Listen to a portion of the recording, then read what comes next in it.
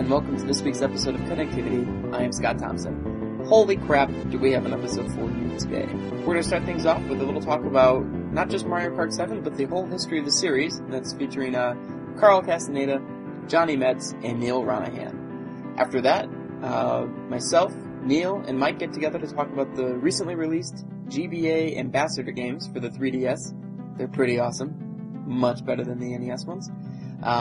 Next, returning to Mario Kart, Nicholas Bray and Pedro Hernandez talk about, I guess, probably one of the more overlooked entries in the series, and that is Mario Kart Super Circuit. Lastly, we have a game of NWR Jeopardy for you, featuring myself, Neil, Nate Andrews, and Pedro Hernandez. And just one final note before we get the show started. We were having the contest to name the Minute Rant segment, and we got a lot of great entries, but we're going to give this one to Pure Evil with his suggestion of what pushes my buttons. So we gave him a little 3DS point card so he could go buy Pushmo and Mighty Switch Force and whatever else he wants. So thank you everybody who entered, and keep an eye out. I'm sure we're going to do another contest soon. As for now, enjoy the show.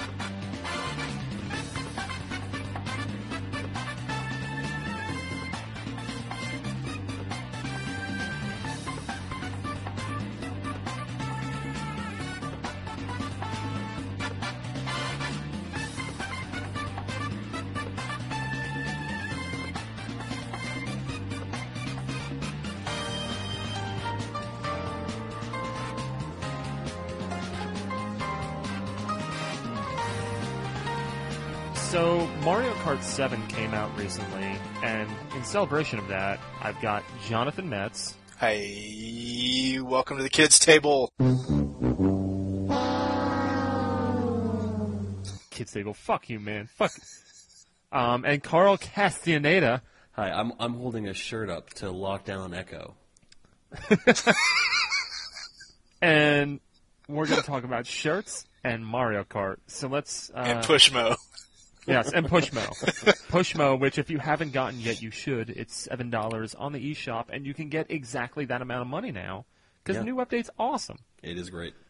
Yeah. And you can buy specific amounts of money? Yeah, like I have that. An overload of money right now, but like if you had like let's say $1 and you wanted to get Pushmo, you could put on exactly $5.99 or whatever it is plus tax for me. Hmm. Oh, that's awesome! I didn't know they changed that. Wow. Yeah. 3DS just got way more awesome in the past few years. Yeah, indeed. And all these hats and Find Me makes me want a Street Pass again. Mm-hmm. I know. I need PAX East. I'm fiending for Street Passes consistently. Oh my god, dude! Primed. Seriously, you're gonna clean up so hard at PAX East for Street Passes. I'm ready. It's ridiculous. Ready. My body is ready for PAX East. Oh man. Which I imagine all three of us will be there. I'll be hell or high water. Mm-hmm. Panel or no, we'll still be there, but there will likely be a panel. Panel or yes. Yes. Yeah. But yeah, Mario Kart is a thing that came out recently, and now we're going to talk about the older ones, as people are wont to do whenever new games in series come out. Right. So let's start with the beginning. Super Mario Kart, Super Nintendo, came out in about 1992, and was this first game of this whole kart racing thing. I didn't really play it too much at first because I was 4 when it came out. I guess, Johnny, you probably played it around when it came out. Yeah, I did. Carl and I are babies. I did. My friends had it. I never owned the game, but my friends had it, and I played it with them. And we rented it, my sister and I. That was back probably towards the end of the era when my sister would actually play video games with me. And we rented it, and we played it together, and it was neat. But, Super Mario Kart's only 2 players. Right. And I think in terms of racing, it's pretty hard to make a good 2-player racing game. Sure. Yeah. And the battle mode was maybe the most fun of the entire series, but again, limited to 2 people. And I think if you went back and played it now, I have a feeling that the original Super Mario Kart battle mode is not as much fun as maybe you remember, but it was so different from anything else at the time. Yeah. Right. I mean, competitive multiplayer just didn't exist very much in 1992. We didn't have first-person shooters. Right. So there weren't, other than Tecmo Bowl, there really weren't that many opportunities to play a video game against another person, especially a racing game, where you got all this combat stuff. I mean, this is before Twisted Metal or any of that stuff. It was really, really interesting. Yeah, I mean, my experience with it, I mean, I was on the younger side, but I do have a brother who I think is about 2 years older than you, Johnny. Mm-hmm. And he would have friends over, and one of them would bring over their Super Nintendo, and they would get into very, very heated Super Mario Kart matches that really centered around battle mode. Yeah. And I'm friends with one of his friends who was really big into it on Facebook, and I was actually talking to him about Mario Kart games because he was inquiring about them and just about how none of them lived up to Super Mario Kart for him. And, like, he still goes back and plays Super Mario Kart whenever he hangs out with old friends. But I don't think, like, I think he played Mario Kart 64, never really enjoyed it, and just kind of fell off the series. Mm-hmm. So there's that kind of sect of people that are just really into Super Mario Kart. Yeah, I think, everyone has a favorite Mario Kart, and I think we're going to get into that later on in the show, but I feel like Indeed. Whichever Mario Kart you put the most time into, like, whichever Mario Kart you happen to really land on the series with is your favorite Mario Kart.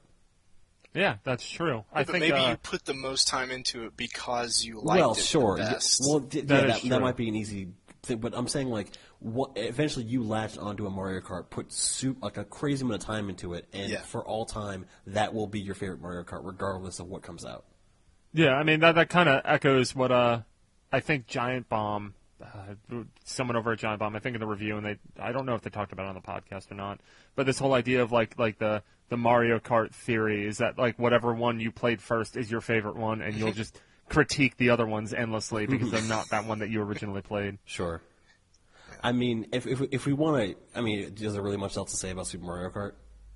Not really. Yeah, I mean, it was that Mode and 7, which was it looked really cool. It looked cool because there were a lot of Mode 7 games on Super Nintendo, going back to F-Zero, which was essentially the launch title. Sure. I think Super Mario Kart definitely had a different look because it was so much brighter and more colorful and more cartoony than any of the other Mode 7 racers, and it did stand out for that reason, you know, and it made good use. And I think I've heard stories about how the Mode 7 used by Super Mario Kart was actually more advanced than in some of those other games. I'm not really sure of the technical details, but the course designs were certainly more complex than what you got in F-Zero, and there were definitely more sprites on the screen. You had all the combat stuff. It was a busy game. It was really cool looking at the time. Yeah, and then the series moved on 5 years later and went 4-player, and I guess kind of moved to the N64 with Mario Kart 64, where changed up the characters a little bit. No more Koopa Troopa, no more Donkey Kong Jr. Instead, you got Wario and Donkey Kong. Right. And then put it in 3D and kind of eschewed that Mode 7 graphics for something that, I mean, what did it use? Like, I'm blanking out on the term for what the characters were. Like the characters were sprites, so they weren't 3D, but the tracks were 3D, and it was important because now they're hills. There's no hills in Super Mario Kart. There's ramps, but you really they're flat ramps that just make your sprite move up higher on the screen and then come back down. In Mario Kart 64, there's real ramps. You can catch air. I mean, those tracks are three-dimensional. Definitely. Yeah. Now, there's I don't bridges know where you go over another piece of the track, and it was just, unfathomable in the original game. So it really had a very different feel to it. Right. Now, I don't know about you guys, but I've probably poured. This is probably the second Mario Kart game that I've put a ton of time into. Like, in order, I probably put this one the second most. It was the first. I got the game with my N64 when I got it. I got my N64 around when Mario Kart came out, and I played it incessantly. Like, that was one of the few games I've gotten, my parents to play with me, my brother and my sister to play with me. Mm-hmm. I had a ton of fun playing multiplayer with that game for years. Mm-hmm. Yeah, a good friend of mine, John Rand, puts Mario Kart in a very special place that describes all of our childhoods, which is Mario Kart, Koopa Troopa Beach, Sunny D, and Big Willie Style Track 8, Miami, on repeat. And that pretty much wraps up a childhood. But, I mean, here's the thing about Mario Kart 64. It's actually the worst Mario Kart game. Yeah, it is. I don't agree with that. It is, dude. It added technicality to the driving with the power slide mechanic. The tracks were wider to accommodate more people and more jockeying for position. The items were, I think overall more interesting than they were in the first game, and the battle mode is the best of the entire series. Yeah, actually, I would say the battle mode in Mario Kart 64. Yeah, okay. Everything else was just kind of clawing at trying to get back to Super Mario Kart, Mario Kart 64's battle mode. It was the first must-have 4-player game on N64. It came out Most before definitely. GoldenEye, and for a long I never owned it actually. It was like GoldenEye, a game that I just rented when people came over. Yeah, you know, I'd have like weekends where my buddies would come over. We'd rent an N64 game and just sit down and play. I mean, we did this with Duke Nukem 64 once. We didn't necessarily have high standards, Sure. but we would do this, and I didn't need to own it because I wasn't going to play it by myself, right? Mm-hmm. So I just rented it on an as-needed basis, and we played a ton of Mario Kart 64 No, that way. and I did too, and it's not a bad game, but it has the floatiest controls in the series by far. I mean, really, honestly, bad controls. There are bad controls in that game. Yeah, I agree with that. There are also some levels in the game that are really kind of terrible. And to be honest with you, I mean, it is by far the ugliest looking game in that series. It is ugly. It is. I mean, ugly. It's that an goes early for it N64 being one of the game. first, too. Yeah, I mean, look, a lot of N64 games look really crappy now, so Yeah. you know, that's just a fact of the technology. But really, even that one especially really doesn't hold up. For I me, went the to only a reason retro I gaming- replay the only reason I play Mario Kart 64 at all is just because I had so much fun with it Sure, when it came yeah, out. It's a lot of rose-colored glasses. It's a with lot of that game, nostalgia. where I don't really think like I can honestly say objectively, you know what? It doesn't really hold up that well. It's not, time hasn't been kind to it, but I still have great memories with that. And it's also still, out of, my wider group of friends, it's the Mario Kart game that everyone plays. Exactly. Yeah, that's Everyone true. knows And- how to play it for sure. Exactly. Yeah. And look, I have it on Wii Virtual Console. I've been known to play it from time to time. It's not a bad I've game. played it a lot. It's not a bad game. It's just not the best. It's just, for me at least, my least favorite game in that series. Now, granted, I never played very much of Super Mario Kart, and I didn't play very much Super Circuit either. But of the ones that I did play, Mario Kart 64 is my least favorite, especially because if you compare it to its PlayStation rival, Crash Team Racing, Oh, God. it is far inferior. I mean, it is. This again? It's almost unfair how much better Crash Team Racing is than Mario Kart 64. Well, I think Crash Team Racing came out at least 2 years later. Yeah, It was a year or Crash two Team later, Racing was a later PS1 game, Yeah. if Yeah. I recall. I mean, Yeah, they might have learned a few things from playing a lot of Mario Kart 64. that might be true. Sure. I'm just venturing a guess here. Yeah, well, I mean, look, the fact is, it was a kart I mean, racer. I like Diddy Kong Racing better than Mario Kart 64 by So a do I, long yeah. shot. Yeah. The But funny I thing still is think that- MK64 is a great game. I played it a year ago. I have a friend had a retro gaming party with a bunch of people who are not gamers, but who grew up, they're my age. They grew up, and Mario Kart 64 was a game that everybody played back in the late 90s. Yep. And everybody knows how to Sure. play it. We busted that shit out and played it 4 players for hours. Okay? And we had a blast. So I just... I don't get the retro hate for it. I really don't. No, here's the fact is this. I'm not saying you're hating on it, Carl. I'm saying Yeah. people do. People Yeah. do have retro hate for Mario Kart 64. It's kind of like, and it's bullshit. I don't mean this to poke fun at your comment at the PAX panel and then your review for the game a couple years prior. It's kind of like Twilight Princess, where, I've definitely been known to kind of hate on that game a little bit, too. But when I played it, I enjoyed the crap out of it. And Yeah. just looking back, I'm not as fond of it. I hate. Well, yeah, sure. My thing at the panel was a joke about Twilight Princess, but I didn't actually mean that. Right. I mean, look, yeah. Even as much as I'm criticizing it now, it's not a bad game at all. It's a pretty good game. Yeah. And it's a It's game just the worst in the series. And it's a game that I have a ton of nostalgic love for, but it is just, for me, the worst game in the series.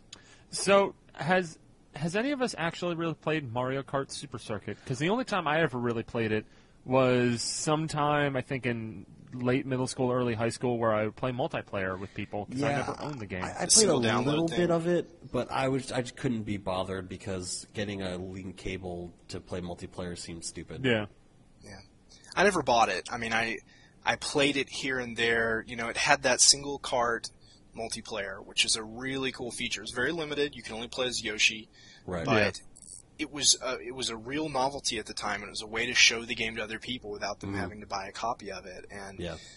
and so I did play it. I remember I was writing for the site when that game came out, and it was the early 2000s, and I remember Nintendo doing a promotion where they got people on all four corners of the Oh United yeah, States I four remember corners. that too. I think I read about that Out in on the Southwest. PlanetGameCube.com. Yeah, I think that maybe wanted to fly somebody out for that, and we couldn't really justify anybody doing it. But it was a weird promo event. Of course, a few years later, they found out that location of the four corners is not really geographically correct. Someone had drawn the lines improperly or something. But anyway, four-player portable Mario Kart. Actually, portable Mario Kart, period, was a real novelty. But GBA just wasn't a good multiplayer machine. It wasn't. And it's true. I didn't really see Mario Kart as being something that I necessarily wanted to play on a portable system, especially since they went back to the flat, Mode 7 style thing of the first game, which I didn't like as much as 64. So I just never got really into it. But I played it a little bit, and it's going to be a GBA Ambassador game. So so we'll be playing it like in 2 days. Yeah, we'll be checking it out for sure on that since I'll own it for free. Sure, yeah, why not? I mean, really the way I feel in Mario Kart single player throughout all the games is that I enjoy going through it once or twice, unlocking some stuff. And then I never really play single player again, and I just play multiplayer. They really haven't cracked the code, and it's sad because it's definitely possible to make a fun single player racing game, and there's lots of examples, even Nintendo first party games that are much better examples of how to do it. And Mario Kart, they just don't seem to care. I mean, for me, it's not as much of an issue. I've always enjoyed, cracking open Grand Prix mode and playing for a few hours and just doing races single player. That's never really been a problem for me. It's more tolerable in some entries than in others. Right, and it most definitely is for me, at least, in the next game in the series, Mario Kart DS, which is my favorite. You're skipping over. I'm so sorry. Oh, Double God. Dash came first. I'm sorry. Yeah, and you know what? That's easy to do because it was pretty forgettable for me. Oh, boo! Because you didn't play it right, apparently. I didn't play it. I'll be honest with you. I've played it maybe. I've put a few hours into it, but honestly, I just didn't really. It didn't catch me, and I've never been a fan of the actual mechanic of having two people in the same cart. I get the idea behind it, and on paper it sounds fun, but for me it just never really caught. See, I was reminded of how much I really enjoyed the two players in the cart when I was actually reading Johnny's review before we recorded. I read it too. Yeah, and you told me to read it. So, but you pointed out in it about how really the way to play that game is going through it co-op because you can do that, and I actually did do that with one of my friends. And we had a blast with that game, and it really is. It's a great co-op game, and I'm really sad it hasn't come back. Like surprisingly good for co-op. It doesn't if you just hear someone describe it, you're like, I don't understand why that would be fun to have one person who's only driving and the other person is only using items. It just seems like it would be too simple for both people. You're taking what you would normally do by yourself and you're just reducing that for two people, and it's a little bit hard to explain, but because both elements, it divides up the driving and the combat parts of Mario Kart gameplay. And because both elements are very important, you really have to talk to each other and both be good at what you do. And if you get a team together where both players are very good at their roles, you are much better as a team than any single player would be on his own doing all that stuff together. Mm-hmm. Yeah, I actually, and part of I used to do video game programs at the library that I worked at in high school, and I eventually did a couple tournaments where it'd be basically they were called quadrathlons, where there would be 4 different games, and then people performed in each one, et cetera, et cetera. But Double Dash was used for a cooperative one, where it was 2 people, and that was some of the most intense competitive video gaming I've ever seen. Because you'd have 2 people working together against 2 other people, and it just worked beautifully. It needs to be an Omegathon game. Yeah, that would be amazing. It'd be really fun to watch. I do like the idea behind Double Dash. I think it's a really solid concept. I just found it a little wonky when I played it. It just didn't. I felt like there wasn't enough to do as the person not driving. So I have notes to champion Double Dash. Should I save those for later, Neil? Yeah, we're going to come back to our right. war of our favorite sure. ones. So, okay. Carl, Mario Kart DS. You can go off on that one. It's the best kart racer of all time. It's got the best original tracks. It's got all those great retro tracks in there. The online is pretty decent if you can find people who don't snake, which is actually easier, and it's a way overblown problem, to be honest with you. And Not if you play random. Yeah. If you play random after the first 2 months, it's really bad. Yeah, if you play with that's friends, what happened to me. you know. Yeah, to this day, it's probably the DS game that I've put the most hours into. When I bought my DS, it was that Mario Kart DS bundle. I got the red DS that came with it, and I freaking love that game. I had so much fun playing it. I remember bringing it to school all the time, and then like doing single kart multiplayer, which again you could do, and now made so much more sense because you could do it. Yeah. You could do it all wirelessly. I mean, yeah. I did it during classes. Oh yeah, so did in I. high school. I remember playing it in math, and then later in different classes. Yeah, it was a great multiplayer game that had. Look, it had as good online as Nintendo could have put out at that time. Yeah, no, I'll agree to that. It's just snaking killed it for me. Now, It was their first online game. yeah, Sure.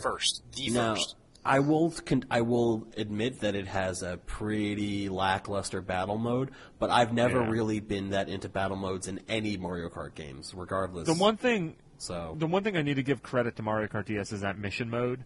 I thought that was really cool. Right. And then in Mario Kart Wii, it was absent, but then it kind of came back in those, I think it lasted for 2 or 3 years, where they had these missions you could download and complete. Sure. And I hope they do something like that with Mario Kart 7, because that was something that was very cool with Mario Kart DS and Wii. Yeah. But for me, Mario Kart DS, really, it existed as just, that DS game that everyone I knew had. Exactly. So that way, whenever I'd meet up with random people, or I mean, not like I'm meeting up with random people, but like people that I was like, oh, you have a DS? Oh, you probably have Mario Kart. We should play multiplayer. It'd be fun. And that's just kind of like how I do. I did that in college in the first couple of years. I did that at the end of high school. And I had a lot of fun with that. But it just like, it rang hollow for me. It was the kind of thing where the only reason I played that was because I couldn't play Double Dash with those people. We could only play Mario Kart DS. Now, let me I always say, felt like it was that the game was really formulaic. It was the start of Mario Kart feeling like a flag-bearing franchise for Nintendo where they had to release one on every platform, and it had all these boxes that it had to check. And as long as it checks those boxes, it doesn't need to do anything beyond that. They might do a little flourish here and there, but it's ultimately not really any different. And this debate about Mario Kart being a sort of a stagnant franchise goes back a long way. If you read my Double Dash review, even back in 2003, this was a hot topic of people saying, you don't need to buy it because it's basically just the same Mario Kart.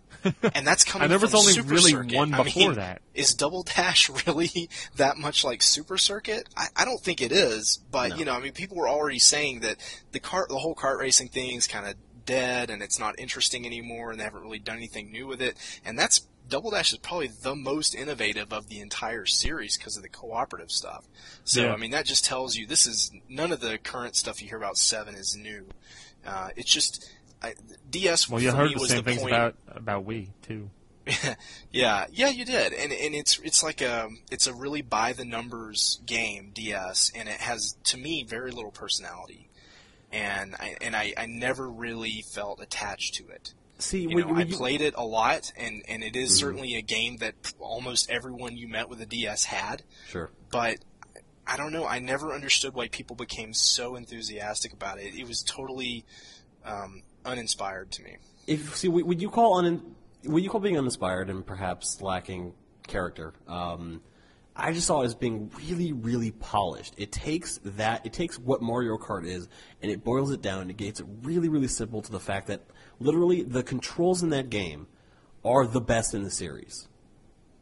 And for me, what a racing game comes down to on the D-pad, no, sorry, dude. that was another thing. I didn't like playing it with the D-pad. So. Yeah, I prefer actually playing Mario Kart with the D-pad. I think it's hard for me to get over.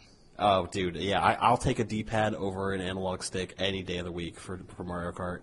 I think if you compared Mario Kart 64 to Mario Kart DS, it shits all the hell over it in controls. But that's just me. That's how I prefer to play. Yeah.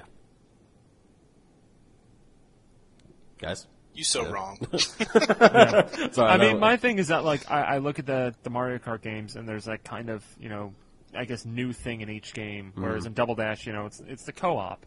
Sure. In Super Circuit, it's portability. In Right. Mario Kart 64, it was 4-player.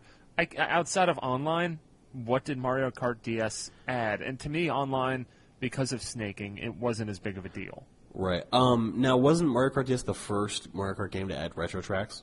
Yes. So Okay. I thought that was the most interesting thing about it, for sure. Yeah. yeah, it had the remix tracks, which was great. Yeah. Oh, it's not lacking for content. That's for damn sure. It's Yeah. a huge game. Yeah. Huge. So yeah, I mean, 'cause that's so there's Mario Kart DS. I'll stand up on a mountain and shout any day of the week that I think it's the best Mario Kart game. Well, you're not Whereas- the only one, but Yeah. I never I understood. think I might be the only one with thinking that Mario Kart Wii is the best, though. I Or at actually, least a very small minority. I love the crap out of that game. Yeah. I got it when it came out. I played it a lot. I played it with friends. I played it online. I really like what they did to the turbo. I never really liked putting the joystick back and forth, and I liked how you could lean into turns that way. I liked how they had the motorcycles and the carts because that kind of added a different kind of strategy to it. Where I always used a motorcycle. I knew people that always used carts. The tricks were, kind of throwaway, but just another way, like, you could use that to improve your time. I got really into the time trials in that game. I really enjoyed that. And I think my love for that game really proves that whole point of the Mario Kart game that you put the most time into is the one that sticks with you the most, because that's the one that I put a ton of time into. Sure. No, I like Mario Kart Wii a lot. I think it's a really, really solid game in the series. I actually really like the motorcycles. I wish those had come back. But yeah, I thought they were kind of a half-realized idea. I mean, in theory, I like the idea of adding more kinds of vehicles. I mean, going back to like Diddy Kong Racing, Sure. But Yeah. I didn't really feel like they were different enough or useful enough. To me, they were never really competitive with karts, and I didn't really feel like they handled differently. We did not enough. play Mario Kart enough, Johnny, because I could show you that motorcycles are competitive with karts. Okay, yeah, and you'll have If the you do little the you wheel do the by your wheelie name. with them and you get that boost when you're going down a straightaway, kind of makes up for the fact that you only have the one boost turbo as opposed to the two burst. Right. Two It boost depends turbo. on the track. If there's more Yeah. straightaways, you can probably be more competitive with the bikes. But, it's interesting. And I would say Mario Kart Wii is probably my second favorite in the series. I think it is very solid. To me, it regained the brightness, the colorfulness, a little bit of the personality that the DS game was lacking. Yeah. And I thought the online play was so much better, like actually kind of functional and useful and worthwhile. Where in the DS it was clearly just this really bare bones Except for there were a experiment. disturbing amount of Miis that had dicks for heads. That was kind of weird. But I think Mario Kart Wii is just as, if not more, well-rounded than DS, and to me it's more immediately fun and it's just has more personality. It left a more lasting impression on me. it's a really good game. I won't deny that. And before we go to, I guess, Johnny laying out his Double Dash points, I assume, did both of you guys get Mario Kart 7? Oh yeah, it's sitting right here on my table. Yeah, I did the review the other week, and I really enjoyed it, but to me, kind of, I guess, maybe some of the reasons why DS didn't sit as well with me, that's kind of what happened with Mario Kart 7, is that I like it a lot more than DS, but it still kind of feels that, like, it's just going through the motions. It's just like, hey, we got 16 new tracks, 16 retro ones, you can glide now. That's I feel cool. you. And in the 3 levels that it actually is worthwhile. Well, Like, that's I love the thing, gliding. The glider is a great idea, and it's do like it a used lot. really well, but Yeah. it's But it's barely used. Yeah. No, I mean for That's me the problem. The underwater shit is not good. I mean, Yeah, it's just like, I don't I understand found it but- funny that on the Rainbow Road track you have a section where you're on the moon. It's and great. There's floaty gravity. Love it, But yeah. that's like the same as how you control when you're underwater. Well, it's a little different. It's a little bit different. For me, all levels should be on the moon. I mean, Yeah, I think that I was. think- I really the Rainbow Road in that. I love how they have the like instead of 3 laps, they just have like 3 sections. Yeah. Yeah. Yes. Yeah, I like that. I like the straight ahead levels. I think those are the best levels in the game by far. Are the ones that have sections. Yeah, in them. like that second Woohoo Island one is awesome. Yeah, it's really. Although really apparently good. there's some online exploit that people keep on using. I don't know exactly what it was, but I've heard people complain. I haven't Yeah. seen that. I don't know, but yeah, I like Mario Kart 7. A bit. It's a nice game. It's a bit sterile. So I can see why people are complaining about that. But I like it. The online is still not quite there. I think the online's really good. I mean, I've had a lot of great moments. Like there was, I think maybe the Tuesday after it came out, I hopped online and I was playing with Mike Sklens, Aaron, and a couple other people, and it was just kind of like I didn't really have to do anything to join a game. Like I joined a game with someone on the forums, and then Sklens joined my game, and then Aaron joined my game, and before I know it, like right before the next race, I'm like, oh look, all my friends joined me in this game. Right. And I even had a blue shell moment. Yes, I even had a blue shell moment where I got hit by a blue shell right before I finished, and then Aaron went right past me. Nice. And then I just got I had Gmail open, and I just got a message in the chat being ha ha. So that's great. Damn you, Aaron. Yeah, I think it is sorely lacking in communication features. Still, I know we had the community night, which I unfortunately could not attend. It was fun. But what I heard from people is that it was really fun. It's just you couldn't communicate with people at all. So I think next time we do it, we'll probably have an IRC chat open or something, which seems counterintuitive in this day and age. Welcome to online Nintendo. Yeah. But I like Mario Kart 7. I think it's perhaps not worth $40, but it's a good Mario Kart game. Most definitely. That's for me. What would have made it better is if. Because it seemed like when they showed it off, they were like, and we've added all these extra add-ons for the carts. Like, we're going to put you underwater and give you little water jets. We're going to put you in the air. We're going to give you paragliders.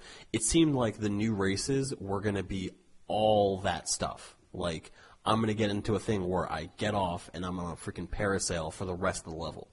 Mm-hmm. And if they had done that, I would have been happy.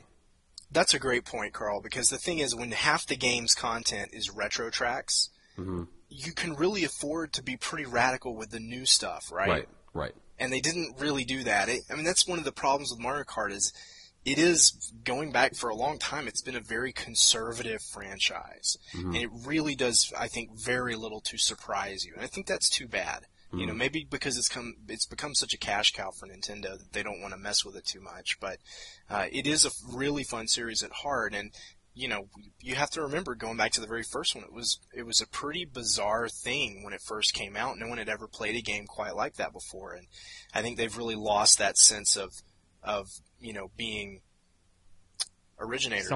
Somewhat experimental with it too. Yeah. Like, how much fun would it be? How much fun would it be if you got off, like, you were at the beginning of the level, you basically jumped off like an elevated platform, and then you had to glide for the rest of the level. That would be awesome. Yeah. And that's a great segue to my love of Double Dash, because there's a level in Double Dash that is a bit like that called DK Mountain, where you launch out of a cannon at the top of the level and then race all the way. You launch to the top of the mountain and then race all the way down it to get back to the cannon. And it's awesome. It's not like anything you've ever done in a Mario Kart level, and it's really, really fun to do. It's a very dynamic level where all kinds of crazy stuff happens. So, I like when they go really crazy with the levels and they have you do things you haven't done before. Because that's what helps them stand out. And one of the few memorable levels for me on DS comes back in Mario Kart 7, and that's the Waluigi pinball level. Oh yeah, it's really good. Which was just such a crazy level, and I really enjoyed that level, and I love seeing those kind of zany levels show up in the game. That's right. Wario Stadium is a classic. Yeah. There's a lot of stuff in that level. There's a lot going on, Yep.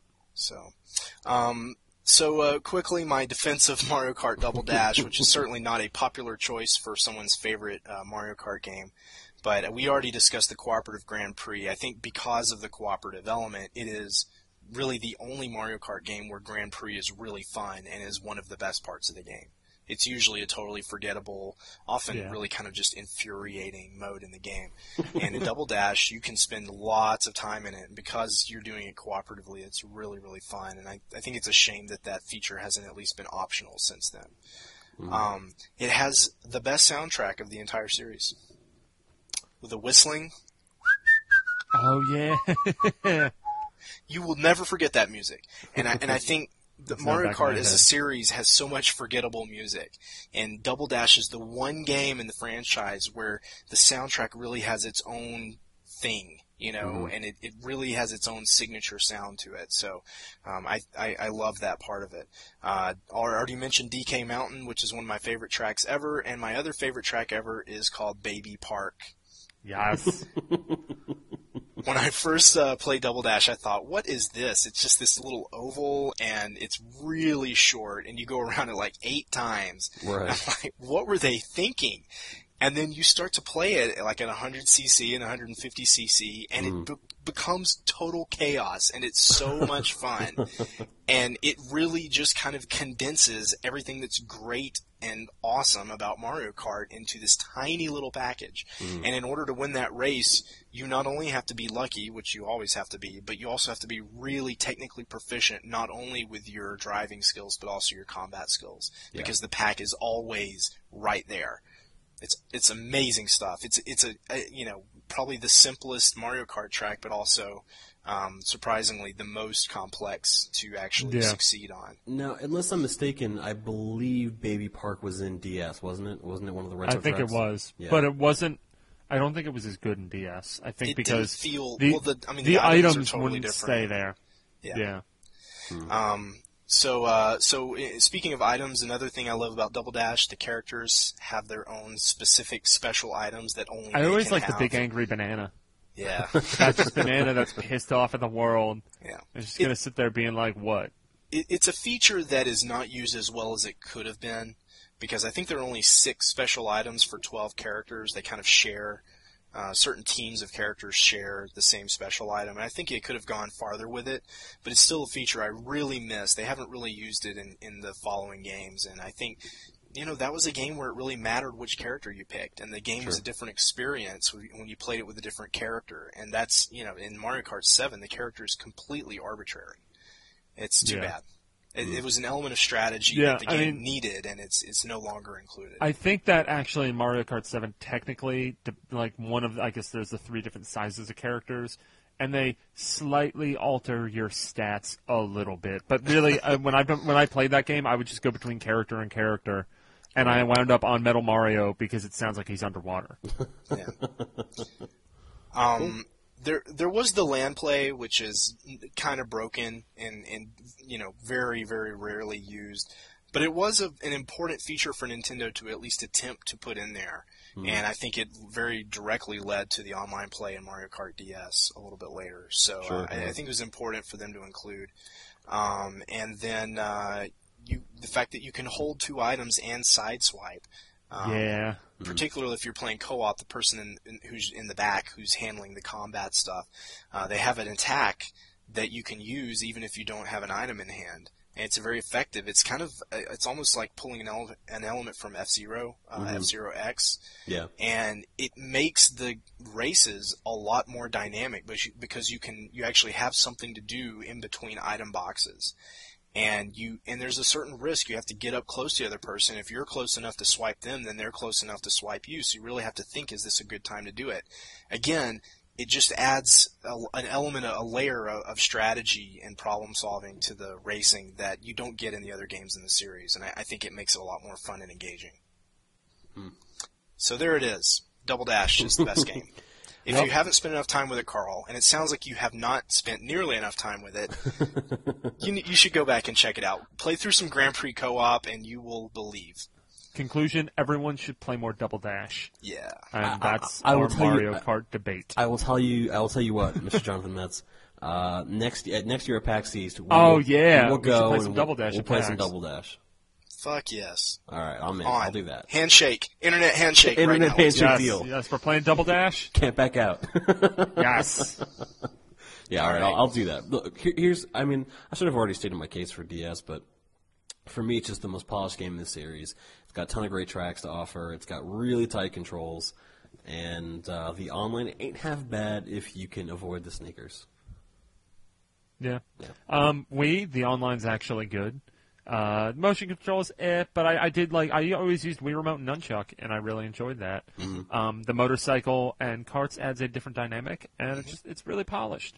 Sure. I like it. There's a lot of characters, lots of karts. There's the Blue Falcon kart. I always like that one. That was fun. I really liked that game, and Double Dash is the best. I'm sorry, I have to admit it. Yes. Well, you've certainly Welcome gotten to the me dark side. You've certainly gotten me interested in playing more. I'll say that. Good. I'll say that much at least. But I think we can all agree that the series could use with a little fresh blood. You know, maybe they need to add some new ideas in there. And it seems like they have the kernels of those ideas. But they don't go far enough in that direction. They're playing it too safe. Right. They usually don't follow through. Now, in Mario Kart 8, I think if they would give you the option of doing the double dash technique with online, so that you can have two people in a cart playing online. Ooh. That would be. I think they should call it Mario Kart Ocho. And do it like a Three Amigos kind of style, you know? And that would bring in Herbie the Love Bug and Lindsay Lohan and get some marketing dollars up in that. So put Double Dash, give it online mode. Give us different vehicle types that actually and tracks that use them properly. You know. Yeah, but see, you had different vehicles in Wii. Mm-hmm. It just, I mean, at least I thought they were more effective than the ones with the parts and crap. Sure. I can see your point there, but I'm talking about like one of my favorite level probably in Pilot Wings Resort is the squirrel jump, where you're in the squirrel suit and you have to jump and then you have to sort of like jump off the platform and then glide the way down. I want that so badly in Mario Kart. Actually, what I want so badly is for Monster Games to make the next Mario Kart. Yeah, I love Monster Games. They can do it. There's so much good stuff in Excite Truck and Excite Bots that could easily be transferred to Mario Kart. It would make that series so much better. I think we gotta wrap this up on the Excite Truck note because best relatively new IP Nintendo's made like ever. Gross. Fair enough. Hey, this was my first time on Connectivity, so I want to thank you guys for having me. I had a good time, and I appreciate what you're doing. Yeah. Excite Truck is terrible, but thanks for having me. Oh, shut up, Carl. This segment is over. Carl, over. Why are you even on this show, Carl? Oh my God. Internet slap. I'm so glad you were sick or you missed the other Excite Truck show because you would have ruined it. The best thing about Excite Carl Truck, Scott and I had an awesome time. The best thing about Excite Truck is Johnny Metz's nickname for it, Fuck Truck.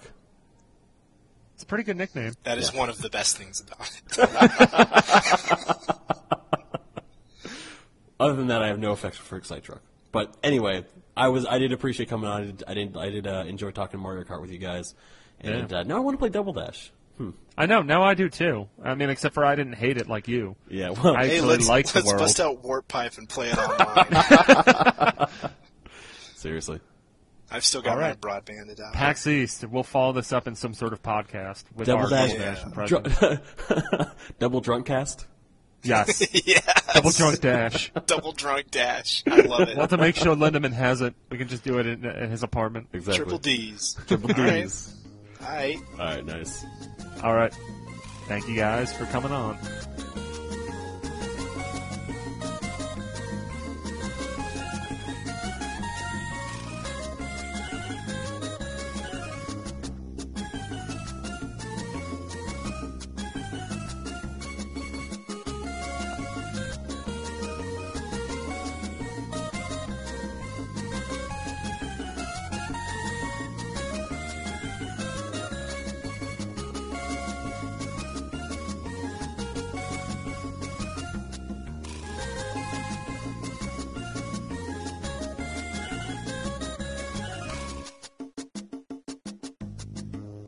So the GBA Ambassador games came out recently, and we all have them, as we were all the cool kids who bought the 3DS. So we tell ourselves. Before, like, we bought it around launch, because we're cool like that. And these cool kids with me are Mike Sklens and Scott Thompson. Hello. Yeah. We say we're cool, but, I mean, are we really? We're the dorks who bought it for $250. We're really cool if someone who likes self-justifications is really cool, then we're really cool. Yeah. But I figured we'll just go, I actually had a list that I called together of all the old reviews, and they're organized in a release date fashion on a feature on the site called Know Your Game Boy Advance Ambassador Games, aptly titled. And I'm just going to go through that. So let's start off with the game Mike was just playing before we started recording, F-Zero Maximum Velocity, which was a launch title for the system back in 2001. I may or may not still be playing it right now while you're talking. I have 2 laps left. I feel like I did notice, like, aren't there like 5 laps a race? Yeah, or it's something like a that? marathon, It's, man. like, I actually got through 3 laps in the first race that I did, and was just like stopped playing. It was like, wait, it's not done yet. What's going on? You've broken the formula. Yeah. It's not, it hasn't always been 5 in F-Zero, has it? No. Isn't it normally 3? I think it is normal. At least in X, I think it was 3. Yeah. And in GX. I do not remember the Super Nintendo one that well, which this is heavily based off of. Yeah, this basically is the Super Nintendo one. Except for Captain Falcon's not in it because it takes Yeah. place like 30 years later or something. Weird. All the car names are even stupider than the original. Yes. I think I'm using the Windwalker right now. In that game, is there the battle mode like there was in the N64 one, I think? Like, that was Death always Race? my favorite. Yeah, yeah. No, Race. I think Death Race has only ever been in the N64 one. Yeah, That's the too bad. N64 F-Zero game is the best in the series. Yeah, that was my favorite mode, was just going through that and just, being the final It had good- survivor. It had good music too. Yeah. But yeah, Maximum Velocity, I don't know if it's a game that I'll really play all too much, but Yeah, I mean, I doubt like will F-Zero. I like the series a lot. It's just that after F-Zero X, and even GX, I love that too. But I mean, like the original Super Nintendo ones are kind of, or I guess the original Super Nintendo one and the GBA follow-ups are cool, but like the series has moved on. They don't hold up. Like Mario Kart kind of holds up, but not even. Yeah, I mean, I'm sure as we'll talk about in a bit, it doesn't totally hold up, but it holds up in 2D a lot better than F-Zero does. I was gonna ask Yeah, how it that's very looks, true. because doesn't it do that sort of mode 7? Yeah, it's exactly like Yeah. Mode 7. Yeah, And it's I mean, just- I don't know. Super Circuit kind of does the same thing, which is another of the games. It came out a couple months, actually only 2 months after the system launched in 2001. And it was actually developed by Intelligent Systems. So that's kind of neat. That's actually the first time someone other than Nintendo internal worked on a Mario Kart game. Retro Studios was not the first group to do that. But, I mean, Super Circuit, I'm kind of neither here nor there. I was never really a huge fan of it when it first came out.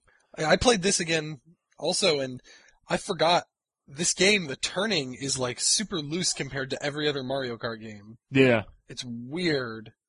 It just doesn't feel quite like Mario Kart. It definitely does feel a little off, at least compared to other games in the series. I mean, as it's evolved, at least. Yeah, the other ones all feel kind of same. Like the turning's pretty tight in all of the games, but it's really loose in this one. Freaks me out.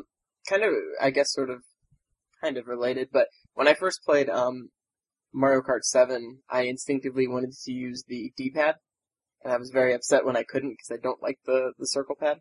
Really? Yeah, I know I'm weird, but it just I don't know, it always hurts my hands, so I'm kind of excited to We actually, play some Super Circuit with the D-pad. on the Mario Kart segment that you may or may not be hearing in this episode. It should be in this episode. It should be.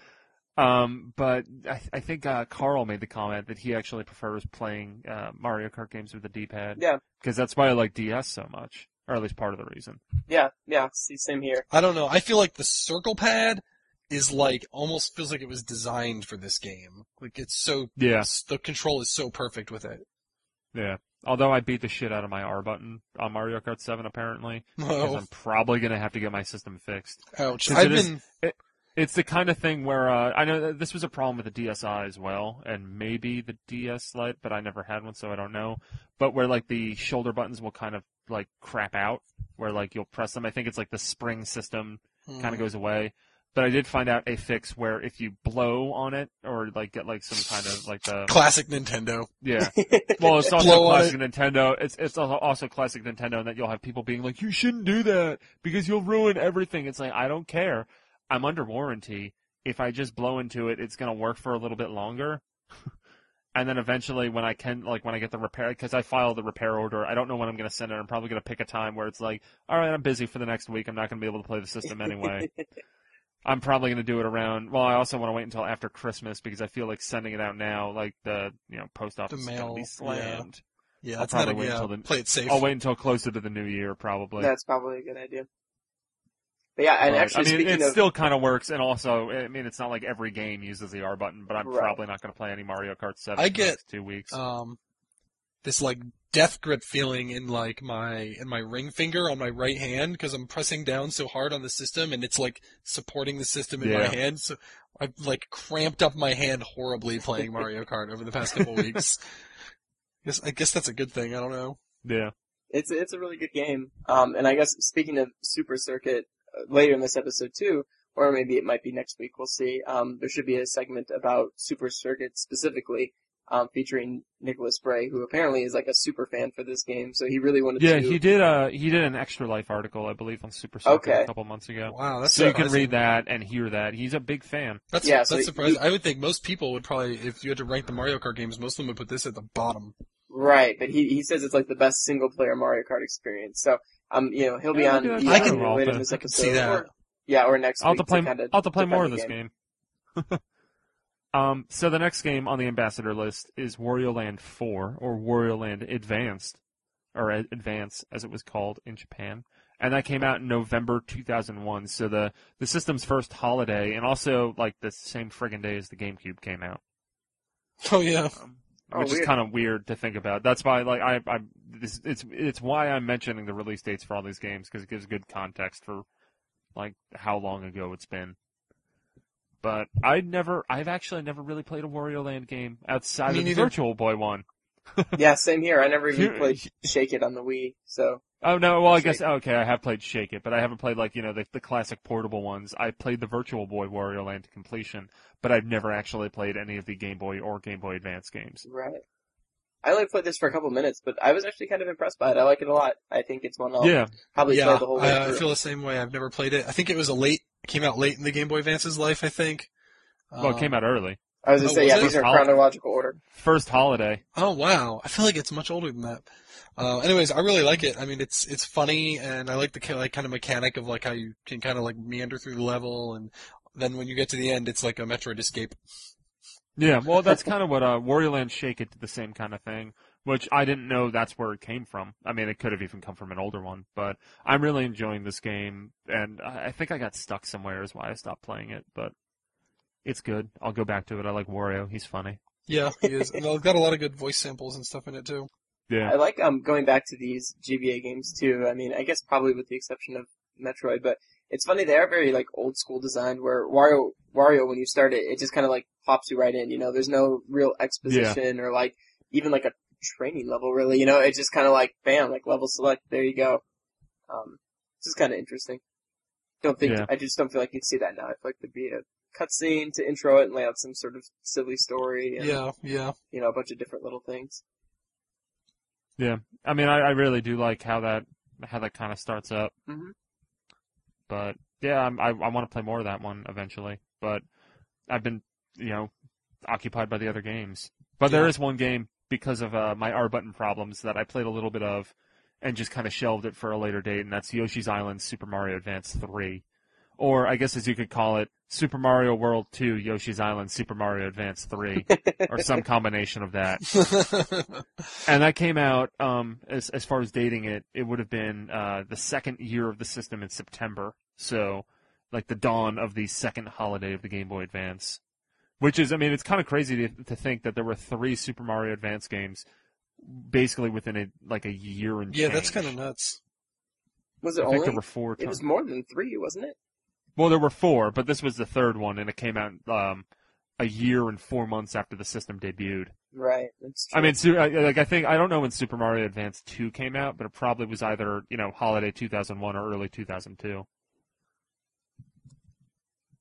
Yeah, no, you're probably right. I mean, did you guys like Yoshi's those? Island. I mean, I like this one all right, but I find it better on the Super Nintendo. But did you guys play any of those a lot back on the GBA? I never played any of them on the GBA because I owned them on Super Nintendo. Yeah, exactly. I played them all on Super Nintendo. I didn't see the point. Yeah, I played like 10 minutes of this. I got through like the first level, and it's just, I don't know, it feels off. It does. It doesn't sound I think it's good. It's being stretched on the screen, and it just doesn't look as pretty. And you can boot it up. Like, you can boot it up in native resolution by holding select, but then it's so damn tiny on the screen, it's like, I can't even really play it. That's what I was going to ask you guys, if you play native resolution, or if you, I tried it. You played stretched. Yeah. I've realized it doesn't bother me as much. Like, yeah, it doesn't really bother me. There's a lot of people that are like, oh, it looks like garbage. I'm like, yeah, I mean, it doesn't look as good, but it doesn't look that bad. Yeah. But I think that's just me with lenient eyes. Yeah, I think the same here. I don't mind it stretched. It's fine with me. But, I mean, I love Yoshi's Island. I'll definitely play this over time, but I'm not in a rush because I played this game before. I was always so disappointed with this. I don't know if I bought it. I think just a friend let me borrow it back in the day, but the fuzzies, that make your screen all disoriented and crazy. Yeah. Like, it just doesn't work on the GBA. Like, it doesn't work at all. Oh, really? I haven't gotten there. If that's the you case, I'm haven't not seen even going to play it. That's the best level. You should get to that and see, like, how they did it, because it is not the same effect whatsoever. Doesn't do that parallax scrolling effect where, like, Right. the front panel is, like, waving in and out and the other one's waving left and right. Exactly. Yeah, It's no, not I at all. love that. I know I definitely had the time at college when I brought my Super Nintendo. There was a lot of heavy drinking and just touching fuzzy and getting dizzy. It Good sounds like doing it sounds like doing a drug or like doing something oddly sexual. Yeah. Dude, I was touching fuzzy and I got so dizzy. But the next game on the list, which came out in the system's second holiday in November, on the same day as Metroid Prime, I believe, and that's Metroid Fusion. Or Metroid 4, I think. But I think so, because it is the fourth one chronologically, I think. At least at the time it came out, because I guess Other M is before it, and so are all the Prime games. I really like Fusion. Yeah, this is my first time playing through it. I got it really cheap on Game Boy Advance like 2 or 3 years ago. But the save battery was dead in it, and I never felt like replacing it. And so that's why, because I got Zero Mission at the same time, and Zero Mission save battery worked. I played the shit out of that game. Yeah. So I was really happy when I heard this was announced, because I was like, okay, so I'll actually get to play it. And right now I'm like halfway through it, and I prefer Super Metroid and Zero Mission by far, but it's still, it's still fun. It's still a very good game. What I like about what I like about Fusion is that it's pretty short.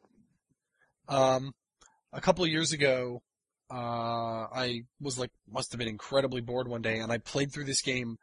I'd been playing through it on a Friday and on a Saturday, and I beat it in 2 days.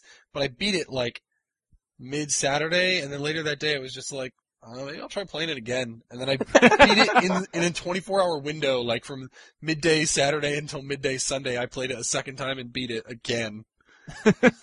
That's amazing. It's the only time I've ever done anything like that. And I was sort of going for a little bit of a speed run, but I knew I'm not good enough for that. But I was, I don't do anything like that ever with games, and it was really weird. I guess I really like this game. Yeah. That's one thing that I always like about the Metroid games like this and Zero Mission is that it does suck that they're kind of short, but it's almost like you're just playing through a fun movie. It's compact, yeah. It's not lacking at all. It's just compact. Yeah. Though this one is probably one of the reasons it's short is because it's way more linear than most of the other Metroid games. I guess Other M's about as linear actually. But Other M's also a lot longer too. Yeah, but yeah, it's it's got I like the fact that it's a little more linear. It gives you some room to explore, but it keeps you focused enough so you don't really get lost. Like you do in Super Metroid, I get fucking lost on that planet. I can't do it sometimes, and I'll be like, what fucking column am I in right now? Am I supposed to be anywhere near here? I don't know. I like that, and actually, I think that's what I like about Metroid 2, which unfortunately Zach and I still have yet to record a segment on, but Metroid 2 feels a lot like Fusion in that regard, where it's you can only get so far, and then you gotta kill all the Metroids if you want to lower the lava. Yeah. It's the same idea, it kind of keeps it I need to play more Metroid 2. Maybe by the time you guys record that segment, I will have played more Metroid 2. Yeah, since I suggested that segment, I have not played it, almost in 3 weeks. So I'm just where I was about halfway through it. Well, what I did is because I think it came out on Thanksgiving, I downloaded it on Thanksgiving, and I was reviewing Mario Kart at the time. So I basically downloaded it, played it for 15, 20 minutes, and was like, okay, cool, I'm going to play more Mario Kart. There's been just a deluge of games on 3DS. It's been wonderful. Yeah. And not even without the Ambassador games, just between Mario and Mario Kart, it's wonderful. Yeah. So the next game on the list was actually reviewed by Mike Sklens back when it came out in 2003, and that's WarioWare Inc. Mega Micro Games, the first game in that awesome, awesome series. This one is really good. Really, really This good. this is the ambassador game that I put the most time into at this point. I mean, it's only like 3-4 hours. I beat it. It's not that long of a game, but it's so fun and it's so zany. I've played. This is actually the only WarioWare game I've never played, and I enjoyed the crap out of it. I mean, it still holds quite up. good. It's simple. It's good. It's so pure too, because it's the first one, so it's like they didn't stretch. Like they could do anything they wanted, and they did. Yeah, and you I know? feel like there's more of a coherent story in this one. And all the other ones I can never follow it, whereas this one, I can Yeah, actually this kinda one they follow it actually more. make an attempt at a narrative in the beginning of this game. Yeah. I do like the one with, I think, Dr. Krygor, where it's like he really has to go to the bathroom. And then he goes into the bathroom, and then that's when it starts. Yeah. And then, like, at the end of it, like, the bathroom overflows, and he gets, like, shot through the air and picked up by a bird or something. Oh god, that sounds insane. It sounds like WarioWare. But Yeah, I love WarioWare. It's like, I mean, I gave it a 9.5. I reread my review this week, and I really love it. It's like, I don't know, I still feel like I stand by the review, like, totally. I still think it's like a really perfect portable game, where it's just like, I have 2.5 minutes to kill. What can I do? Like, you can't do that in any other game. Yeah. It's like, I have 2.5 minutes. Like, I can't finish an F-Zero race in 2.5 minutes, so I can't do that. Yeah, Like, because they give you 5 fucking laps for Yeah. some reason. so, but WarioWare is like, well, the game takes 4 seconds. Yeah. You know? It's like a good run will still only be 5 minutes long. Yeah. Yeah, exactly. It's perfect like that. And plus, I mean, you could remove all of the games that aren't 9 volts, and if you just had 9 volts games, I would still pay full price for Yeah, that. yeah. Just I love doing the the little 9-volt game. snippets of the That is- Nintendo games is so great. That is my favorite part of every WarioWare game. Oh yeah, The I think it's retro everyone's. Yeah, it's Um, absolutely best. Yeah. The next Ambassador game is actually a sequel to probably Game of the Year on Virtual Console 3DS, Donkey Kong 94. It's Mario vs. Donkey Kong, which came out approximately 10 years after DK94. But it's not developed by Nintendo. Well, I guess It was is NST. Nintendo. Yeah, it's NST, the Redmond studio that pretty much The just makes DigiPen kids. Yeah, that they basically just make Mario vs. Donkey Kong games at this point. They've made 3 or 4 since after this one. Yeah, but this is the only one that's like DK94, isn't it? The other Yeah. ones are all focused on the minis and the puzzling stuff. Yeah, This is which is still action good, platformer. but it's not as good as this. It's not. It's nowhere near And I would as definitely good. say I think I'm in the third world now, and it's good. It's not nowhere near as I guess like as we were talking about like pure as the original. Yeah, it clutters it up with like, I don't mind the presents, like finding the presents. Well, that was in the first Yeah. one too, wasn't it actually? Yeah. Yeah. Yeah. So, I mean, I guess it's mostly like, I guess the minis, like, I don't mind the mini levels. I think they're fine. It just feels like it's like, I mean, it's just not as clever. Like, that's my kind of issue with it, is that you can kind of tell that this is just made by DigiPen kids. Yeah, it's Like- kind of like play this old Game Boy game a lot. Now, kind of make a sequel to it. Yeah. Yeah, I mean, that's what But it kind good of luck. feels like. And it's not bad, it just doesn't feel as inventive and clever and awesome Yeah, it as doesn't, the it prior doesn't game. really add anything new to the formula, except for the Yeah. minis. But it's not really like they're nothing like it. It's you collect these minis and then you use them to play an entirely different game. Yeah. Like they have no correlation to each other other than the fact that they use the same character. I do love, for anyone that has this, they should watch the opening cinema, because there's a lot of, like, weird Mario voiceover stuff in this. Like, Yeah. I actually was reading somewhere that apparently, like, basically Charles Martinet just riffs as Mario over the entire end credits and makes comments about himself appearing in the credits. Wow, I'll have to Like, beat this there is one. a lot of, like, Mario dialogue, and it's kind of humorous in how they have all this voice acting. And there's Donkey Kong, like, you know, grunts a lot, too. He sounds like Tim Allen. Yeah. I forgot. This game may have my favorite song of any Game Boy Advance game. Like as soon as you boot it up and it plays that mix of the Mario theme and the Donkey Kong Country theme, they're kind of blended together and it keeps switching off the parts between one and the other. It's like it's so good.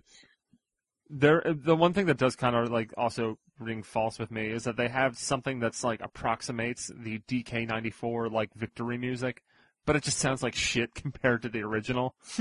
But that's just once again with me, it's like DK94 and Super Mario Land 2 were like the two Game Boy games I had as a kid. So, like, DK94 is severely ingrained in my brain, from the music to the levels to everything. But Yeah, see, I never played it at all until this. I played Mario vs. DK years ago, and I thought, oh my god, this is amazing! And then I played DK94, and I was like, no, that was really good, this is amazing. Yeah, I totally missed this game. I don't really know why, because I really did love DK94, and even if it's not as good, I don't know. But, yeah, so the next game on the list came out mid-2004, and that's Kirby and the Amazing Mirror, which is developed by kind of like a roster of superb developers, because HAL Labs was involved, as it is a Kirby game. Flagship, and they made... The Oracle Zeldas. Yeah, pretty much all, like Minish Cap as well. And then Dimps, who they did a lot of the recent 2D Sonic games. But yeah, Kirby and the Amazing Mirror, the whole hook with that, though, is that there's like 4 Kirbys, and there's supposed to be a multiplayer component, but you do not have that in this. But it does still work where, like, there are still 3 other Kirbys going around, and you can, like, run into them in the rooms. It's kind of Metroid-like. I played a little bit of this game. I actually haven't played my Ambassador copy yet. Have either of you guys? I played, like, the first minute of it, and I was like, this is confusing, what's going on? I guess that means if I can't handle 4 Kirbys, I guess I should never try Mass Attack. Can you, like, switch between the Kirbys? I don't know. I played, like, a minute of it, so... Right, I didn't see that you could. They just kind of tag along behind you. I don't know. I feel like they don't really do very much to help. Yeah. I concur. But, yeah. So, none of us have really spent that much time about it. If we are wrong and we should be playing the crap out of this game right now, let us know. The next game on the list, which is actually one that I kind of beat about half of it a couple months ago, The Legend of Zelda: The Minish Cap. And that came out after the DS came out in early 2005. And that's also developed by Flagship. This is a really great game. I need to beat it, but because I played through half of it like 6 months ago over the summer, I'm not in any kind of rush. I never played this game. I had zero interest in it when it came out. I'm not a big 2D Zelda fan. I know it's kind of, I guess, blasphemy to say something like that, but it's I don't know. I think this is the only one I haven't booted up yet. I want to play it, but I know it's something that's going to like need a little bit of an investment to like sit down, because I'm sure there's like a little exposition, and I've kind of just been dicking around with these games. I haven't really sat down and played one for real. Yeah. So I'm going to wait until I don't know, probably until I beat Skyward Sword, which is soon. Hopefully. I'm very close. I'm on the final quest, though. I'm on the quest where there is a glitch, so I'm making sure to do it in a different order, so I don't get glitched. But, Scott, have you played Minish Cap at all? I did back in the day, yeah. I never beat it. I liked it, though. I mean, it was fine. I guess I'm kind of the same as, like, Mike. Like, 2D Zelda just doesn't really do it for me anymore. But I've got no problems with it. I mean, it's good. Yeah, I mean, I think Link to the Past is great, but I definitely think that, for me, 3D Zelda trumps 2D Zelda. It looks like you guys are on the same page as that. Yep. But from when I was playing a Minish Cap, how we were talking about, like, Metroid Fusion being a very compact game, I feel like this is the same way. As, I got what I assume, I beat 2 dungeons in this game, and it felt like it took no time at all. But it's not like, it felt like it was bad. It just was very condensed. Where it's, you do have a little overworld exploration, but there's not a lot of it, and the dungeons are pretty focused. I do like the going between big and small. They use that really effectively from what I've played of it. And this is the kind of game that I look forward to playing, but man, I've played a lot of Zelda this year. Like, I think I have actually completed 4 Zelda games this year from start to finish, which is kind of absurd. That's impressive. Because, Ocarina of Time 3D, Skyward Sword, Wind Waker, and Link's Awakening. And then I've played bits and pieces of Twilight Princess and Minish Cap. It's been, I've celebrated the 25th anniversary a lot. Oh, and I also tried playing Zelda 2 again. But, Yeah, I'm never beating Zelda 2. That game. I stopped. I had been talking about it like months ago on the podcast. I was talking about how much I liked it. I was really digging it. I always hated it before. And I'm really close to the end. And like after we recorded that episode, I don't think I've touched it. See, my thing with That's Zelda bad. 2 The is that same thing happened to me with Metroid. my thing is that with Zelda 2, I don't think that Zelda 2 is a bad game. Like, I was enjoying it, but it's just like, it's such a pain in the ass that I just don't want to deal with it. You died. Have fun walking halfway across the court again. Yeah, that's what killed me. Random fucking battles. I gotta walk through a forest and I gotta deal with this shit. Like, that's what really Link must feel like. Can't believe this shit. That's why I stopped playing the game, is because I got to like the boss of the first dungeon and I died like 2 or 3 times, and I had to make the fucking trek all the way back every time. Yeah, and I was just like, no, you're not worth my time. You have to. It's a grind. It's a total grind. Yeah. Like, I wish they, like, I know Andy's talked about this, and he actually likes Zelda 2 a whole lot, and I agree with him, where if they could just do, like, a remake of this game, where they just clean up the mechanics a little bit, that would be awesome. Yeah. I think that game would be great. It's just that I don't feel like dealing with the game as it is, because it's kind of broken. Yeah, it's such a bitch. It's fun, and it's got good gameplay. It's just a fucking bitch. Yeah.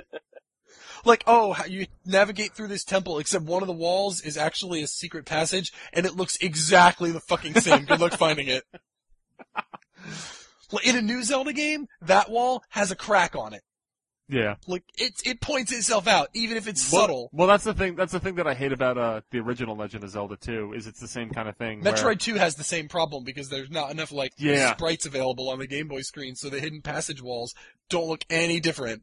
Yep. There was one time I was just I was in a morph ball and I hit a wall and all of a sudden I just went past it and found a Metroid to kill, and I was like, wait, how did this happen? How would I have ever found that ever? Yeah, because you were insanely bored and you turned on the spider ball and you crawled every wall in the section from start to finish. That's how you find all the Metroids. Yeah, I can't imagine playing this game without a map. I think Metroid 2 and Zelda 2, both good games, just, kind of janky. Yeah. And the last Ambassador game, which I have not touched, is Fire Emblem: The Sacred Stones, which... I've not booted this up either.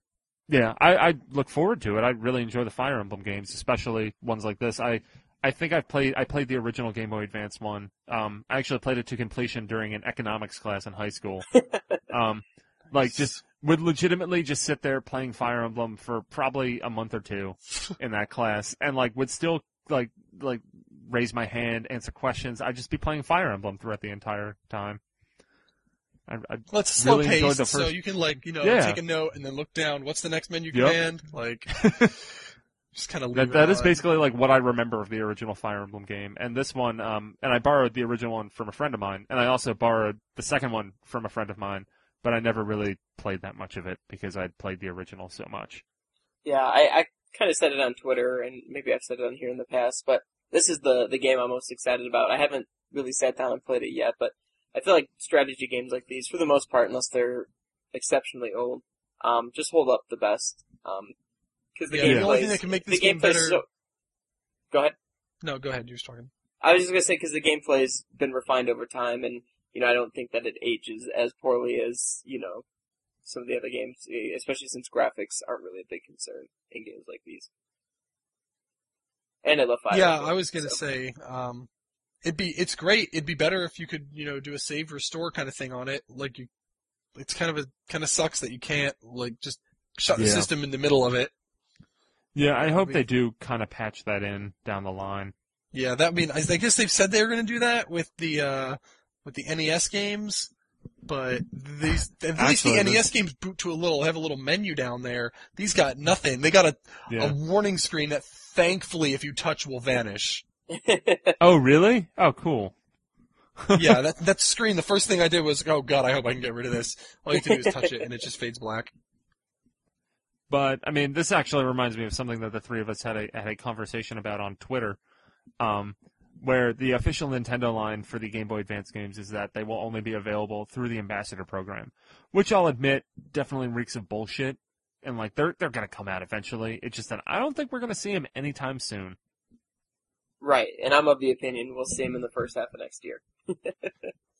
I think we'll see them by the end of 2012. I think we will see GBA games available as Virtual Console games probably earlier in 2012, like halfway through it.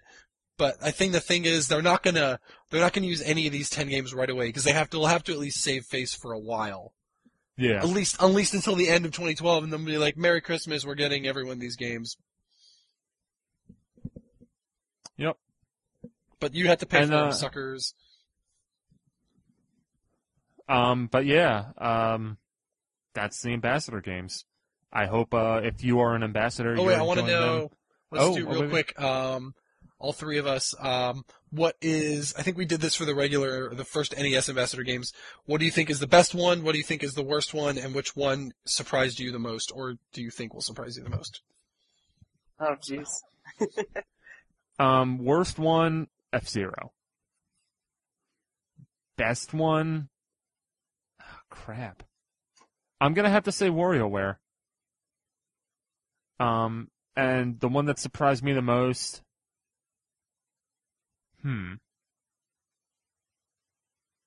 crap, I don't know. Well, Wario Land 4. There you go. I didn't think it would be as good as it is. And WarioWare, to me, is the best. Although, to be fair, I haven't played Minish Cap yet, which I think would be very good. And Fire Emblem, which I think would be very good for, a portable like this. Right. I'll go. I would say the best one is Metroid Fusion. It's like one of my favorite games, as I explained earlier. So, though there's a lot of good ones, like I would put WarioWare and Mario DK both up there pretty close.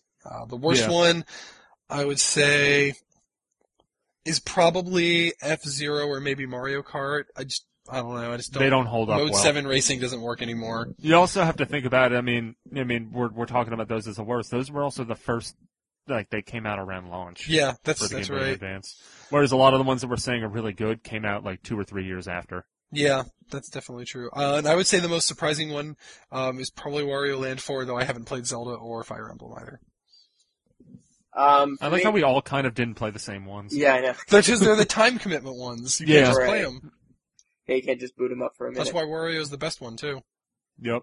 So yeah, my best one is WarioWare. Our favorite one, I should say. It's just so good. My least favorite, or the worst one, it's not really because of the game, it's just because I've played so much of the series now, I don't have any interest right now, but it's just Zelda, Minish Cap. Between Skyward Sword and Ocarina, and then I even played, Link's Awakening and all that, it's just, no interest in Zelda right now. So, I don't know if I'll ever play that one. And then biggest surprise probably, Wario Land, I would think. I had no expectations going in, but it's actually a lot of fun, so. Huh, it's interesting. Yeah. We all picked the same one. Basically, yeah. Although my Fire Emblem could eventually be my favorite, I just haven't actually sat down to really play it yet, so. Yeah. That'll probably be the first time commitment one I really get into. Right, yeah. I'll play it until one of my characters dies, and then I'll just give up. Yeah, that's always It still does that thing where, when a dude dies, he's gone, right? Oh, yeah, absolutely. That's like a staple of the series there. But, I mean, just between Pushmo and Mario Kart and Mario and anything else, it's just hard to find time to sit back. Well, I mean, my thing is that these Game Boy Advance games ain't going anywhere. I'll have them to play for a long time. Yeah. Yeah, the next, after this holiday rush, the next big game that's not coming out is until Luigi's Mansion in February, right? Well, I mean, no, Mike, where have you been? Oh, wait, I know they put release dates out, but I forgot them. Yeah, well, there's Resident Evil Revelations, February. Don't care about that. And the only Nintendo published one is Kid Icarus on March 23rd. Wasn't Luigi coming out? I guess Luigi will be out before the end of the fiscal year. Probably not. Wow, that's a big delay for that game. Yeah, Kid Icarus Uprising. Because they never show anything at E3 that's not coming out within the next 12 months. Almost generally. Ever. I would, at least honestly, a game like Luigi.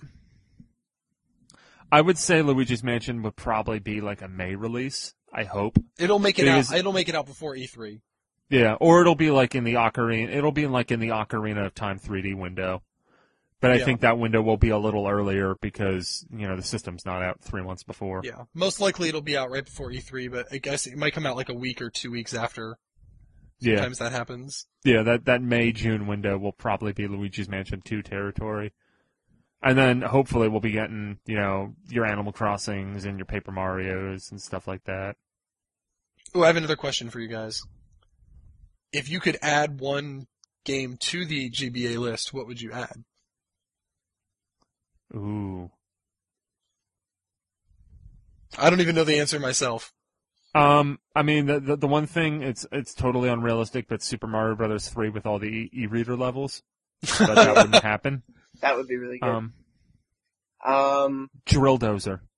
Oh, people love that game. I got that. I got that in Boktai. It was basically like novelty Game Boy Advance card day for me. I got that like a year or two ago. See, I'm kind of the inverse from you, Neil, where I played Fusion, but I never got a chance to play Zero Mission, so I'd love for that to show up there. Zero Mission's really good. Even the stealth part, which is kind of crummy, is still at least pretty good. At the end, yeah. Yeah, I mean, I think Zero Mission is better than Fusion, but in my own selfish way, I'm glad Fusion made the list instead of Zero Mission because I've never played Fusion. Fusion's more original, though, and they already released the original Metroid as an NES ambassador. True. Game. And that'd be really lame to basically give you the same game twice. I can't even think of what my favorite Game Boy Advance game is, because it's probably WarioWare. I mean, Twisted would have been cool. Twisted would be cool, and the system does have a gyroscope in it. They definitely could have That's true. pulled it off, but... Some of the Advance Wars are really good. Yeah, those are good. Oh yeah, an Advance Wars game would be fun. Kirby Nightmare in Dreamland is a really good remake of the original. Yeah. Man, I can't even think. I guess maybe the Pokemon games, I'm surprised there's not one in there, but I guess they probably plan on selling you those, so... Yep. I'm still, I think we'll get the original Red and Blue at some point. I think so. Oh, yeah, it'll be gangbusters. Yeah. They just gotta figure out a way to get the link cable to work with the IR port on the system. Yep. That would be, big money. And the good thing is that because Pokemon Red and Blue were so dated, and I mean, they've already been, I don't think we'll see the Game Boy Advance ones, but I think we'll see the original Game Boy ones because I feel like that wouldn't really ruin any future sales of Pokemon games. It would just, prey on nostalgia, which I guess Pokemon kind of does every day of every year. Yeah, it seems smart to release, Red or Blue or Yellow. Hopefully, I would get Yellow if they released Yellow. Yeah. And when they'll do it, they'll release all three. Yeah. Make you pony up $4 for each of them if you want to collect them all. Man, I really can't even think of what my favorite... Oh, you know what I would add? It's not a Nintendo game, but I would add Ninja 5.0. Oh, I heard that game's awesome. Yeah, I got a review copy of that, and then I sold it, months later, because it, went out of production immediately, but it got amazing review scores. It's all, the collectors wanted it. So I sold it for, $30 or $40. Which is what it cost. I didn't want to jip the guy off, but it had been out for a long time at that point, and normally a game like that would probably be worth $10 on the resale market. But it was super rare. Plus, a lot of people would get to play it then. Yeah. Oh, and we should ask our listeners what they think should be added. Yeah, we will send us an email or tweet us. But yeah, I think that just about does it for this segment. Enjoy your Ambassador games, guys. Enjoy.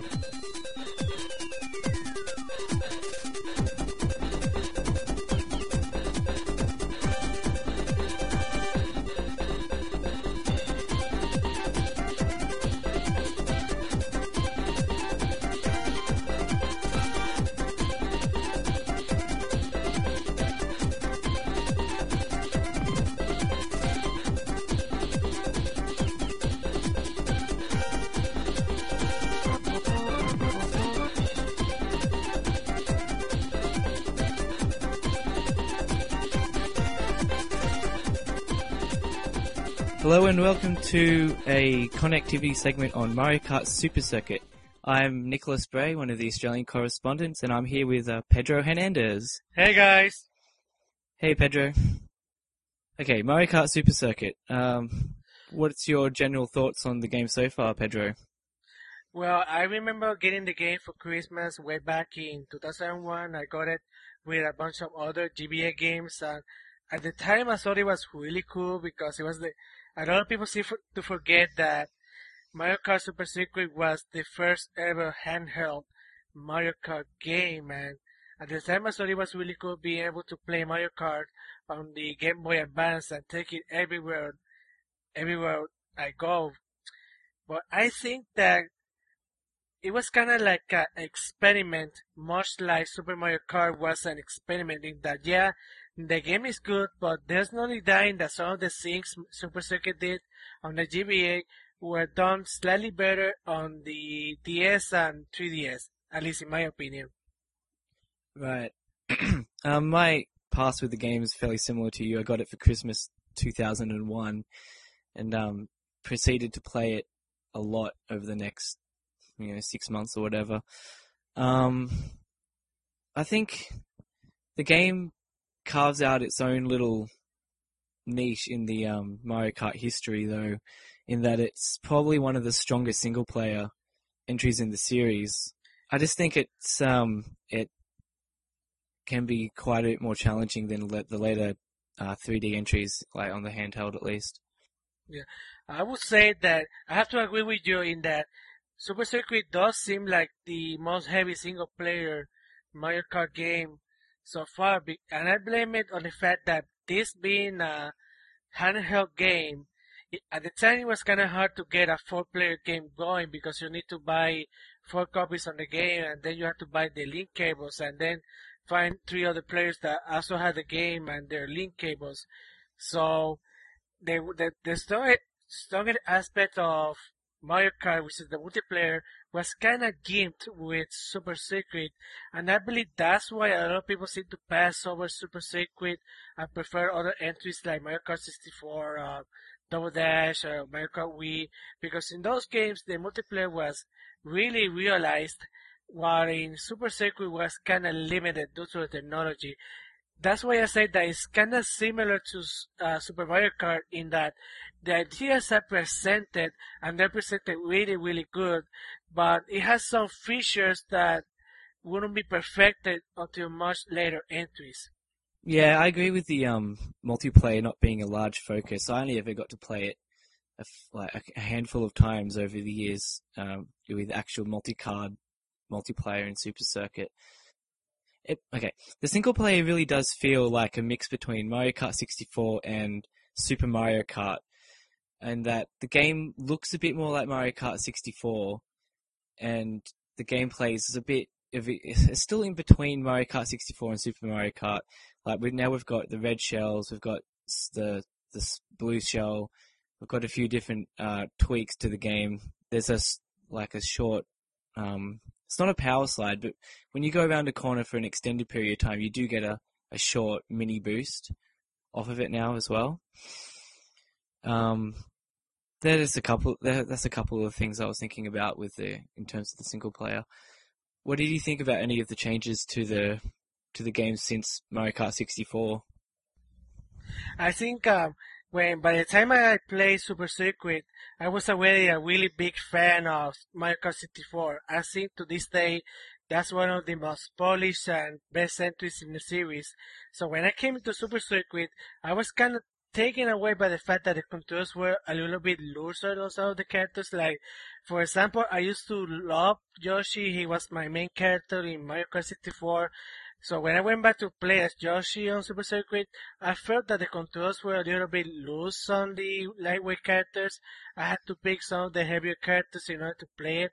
So that to me was a little bit of a turn-off, in that the controls were not as tight, but at the same time they allow for more. Yeah, that seems to be a common complaint that comes up. I played as I Toad. think that was a problem that a lot of people have with the game as well. So coming to my Super Circuit was it was a little bit of an adjustment, but I don't think it was too far off what the 64 game controlled like. It was on a D-pad, and the power slide mechanic wasn't really there. You have to really more like jump around corners or take your finger off the accelerator quickly just to tighten up the turn, I found. What do you think about that? I see. At first, I didn't notice it when I was playing it because every time I go into a Mario Kart game, I don't expect the things that were available in the first games, or the first few set of games, and be carried over to this game. But at first, I didn't have any problems with it because I was still too focused on how the controls were looser than before. But I think the reason they kind of scaled back on the strategy is because they knew that they were making a a more single player focused game. So how would I put this? So maybe that's one of the reasons they scaled back on the gameplay mechanics from previous games, because they were working on something that was more limited, and maybe because it was on the Game Boy Advance, the controls and the game engine, they needed allow for something far more deeper, which I think they were able to develop further with Double Dash and the DS and Mario Kart Wii, so on and so forth. Super Circuit really was like the last Mario Kart in that more classic style. When we got to Double Dash, it kind of started going off into more crazy kinds of karts and lots more characters and things. So Super Circuit seems to be like the last in the line of Super Mario Kart 64, and then ending with Super Circuit, in that the karts are all standardized really. Just the characters themselves seem to be the main change to what the karts handle like. A few of the items had a few different tweaks as well in the game. Noticeably, the red shell can now be dropped as a homing mine, which I thought was pretty cool. I have to agree with you when you said that Super Circuit was kind of like the last Mario Kart to feel classic, because one thing I forgot to mention earlier is that it was indeed like a mix between Mario Kart 64 and Super Mario Kart. The graphics are kind of a little bit like Mario Kart 64, but at the same time they're kind of like Super Mario Kart in how the tracks are designed. They kind of look like Mode 7 graphics, and it really does feel like it was the last classic Mario Kart game, because like you said, afterwards we were getting sort of make gimmicks thrown into the gameplay design. Like with Double Dash, we had the two characters mechanic alongside the same cards, and then with Mario Kart Wii we got the bikes and online and more focus on the cards as well. So yeah, I agree with you that Super Circuit is the last one to feel truly classic. I think that the frustration in the gameplay in a single player Grand Prix in Super Circuit is not as aggravating as it is later on in later entries in the series. The like stuff like the blue shell hardly makes an appearance. You can crank up your top speed by collecting coins, and you can even outrun pretty much every item.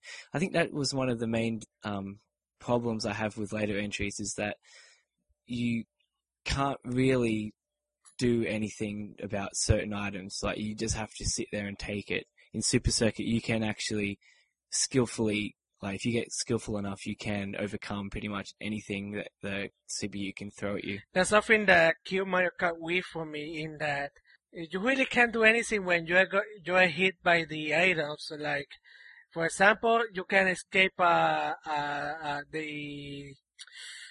bullet bill, the giant bullet bill. You can escape that. Once you're hit, you lose a lot of time. Then you had the blue shell. It was a game that was really designed to let people that don't exactly play Mario Kart win the game, and that's something that really frustrated me to the point where I felt like I could no longer play the game and have fun with it. It would be like I would be playing it, and then I would be angry or annoyed because just as I was about to reach the finish line, something would hit me, and then I would go from first to 5 or 6 place in less than a minute. Mario Kart Super Circuit was indeed more focused on fun, not exactly on all of these mechanics. Yeah, you can, like, the game can screw you over still in Super Circuit, but I think once you get really into the game and you can really get into the tracks and know how to deal with certain items and stuff, you can pretty much just win by a lot of the time. One thing that I was going to mention about Super Circuit is that, much like Super Mario Kart has some ideas of its own that will later become standards in the other Mario Karts, Super Circuit had for the first time, it had the classic course. Like, they brought over the courses from Super Mario Kart and brought it over to Super Circuit, and from then on, every single Mario Kart game will have at least a classic tracks cup.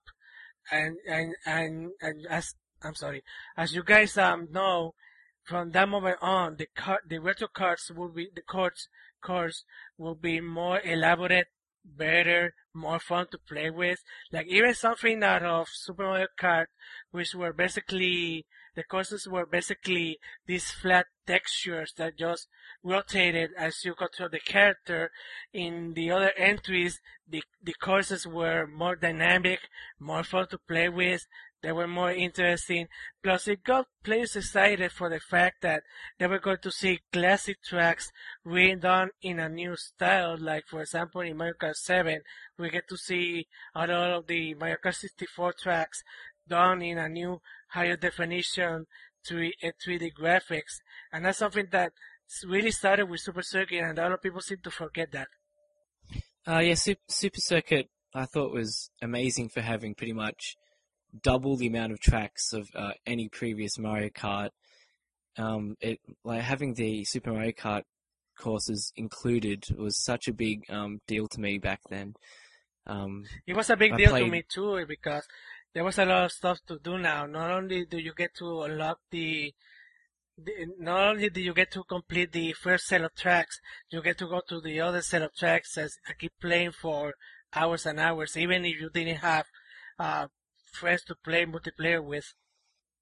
Yeah.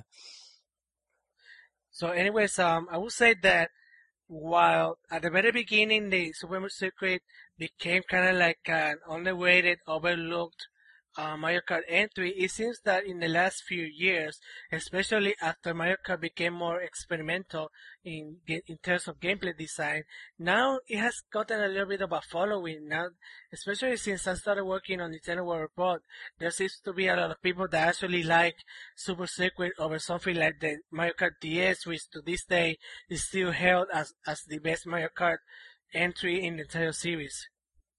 Yeah, I don't know. I think Mario Kart Super Circuit still feels like people don't really like it or enjoy it as much compared to like later entries such as the DS one. But that I would have to assume that comes down mainly due to the multiplayer advances in the series up until that point. I don't know. Everyone seems to complain about the way the game controls, and I feel that once you sit back, and really play it for a couple of cups or just even the 50cc cups themselves, you would probably start to feel like the game plays very fast. You can zip around the tracks really quickly. The graphics look better than... It's much easier to look at Super Circuit graphically than it is to go back and look at Super Mario Kart in terms of the way the camera moves around or the layers move around the screen. It seems to be much easier to just look at Super Circuit compared to Super Mario Kart. Yeah, definitely, I agree with that statement, because even though Super Mario Kart is still a great game, it's still a great game to go back and play, you get taken aback by how it was designed, because like I said, it was the first game of its kind, and it was really experimental, so you get thrown back by the two split screen mechanic where on the top side of the screen you get the character and you get to right around a flat texture, while underneath you get the whole map. That's something that hasn't really been done to Mario Kart DS when it introduced the second screen, where you could see your character on the upper screen and then you could get to see the map on the lower screen. And that's something that turns a lot of people off away from Super Mario Kart. So I agree in that at the very least, even if Super Circuit isn't the most popular entry in the series, at the very least it's easier to go back to it than other entries. Yeah. Just the 2D ones, which there has only been 2 Mode 7 Mario Karts. I think there only will ever be 2 Mode 7 Mario Karts. Also, it's very interesting to know that that's something that I may notice on the innovations of Mario Kart feature that I made for the site just in time for the launch of the Mario Kart 7. And that's, even though we have 7 games in the franchise, and not all of them and not all of them completely share the gameplay. It's always going to be the same with Mario Kart. They all have these differences and these little small gameplay mechanics and tweaks that make them a little bit stand out from the rest. So even though a lot of people seem to agree that Mario Kart 64, the Mario Kart DS is the best game ever, a lot of people seem to get into debates of as to what is their favorite Mario Kart. And I think one of the reasons that people forget about Super Circuit is because it's very classic in its design, it's very experimental, and like I already mentioned many times before, its multiplayer is kind of limited, but that at the same time is understandable considering the limitations that they had on the handheld. Like single cart multiplayer was like 4 tracks and everyone was a Yoshi, so it's very limited. Just going back to like the feel of the game quickly, I think in the 3D Mario Karts mainly, that the sense of the corners are all there's not as many tight turns and really fast reflexes required to just navigate the courses in the later ones. I think the 2D tracks have a certain adrenaline-filled kineticness to the way you have to like play the track that the 3D ones lose and lack, just by the virtue of them being 3D and more spacious in the environments, really. Not to mention it allows players and maybe to an extent the designers to experiment with shortcuts and track design, whereas the 2D Mario Kart, where everything was flat and it didn't allow for much experimentations, they were all working with a flat texture that they had to rotate according to how the player was controlling the character, whereas the 3D Mario Karts, they had more options. They had heels and things. Yeah, they had more options. They had more obstacles to put in, and they no longer had the fear of abusing the technology they were working on. They knew that with the GameCube, they would be able to do things that they couldn't do on Mario Kart 64, so on and so forth. What's your favorite track from Super Circuit, Pedro? Yeah, I have to say, I don't remember the name exactly, but I really liked the one with the ribbons. I think it was Ribbon Track. Ribbon Road. Yeah, Ribbon Road.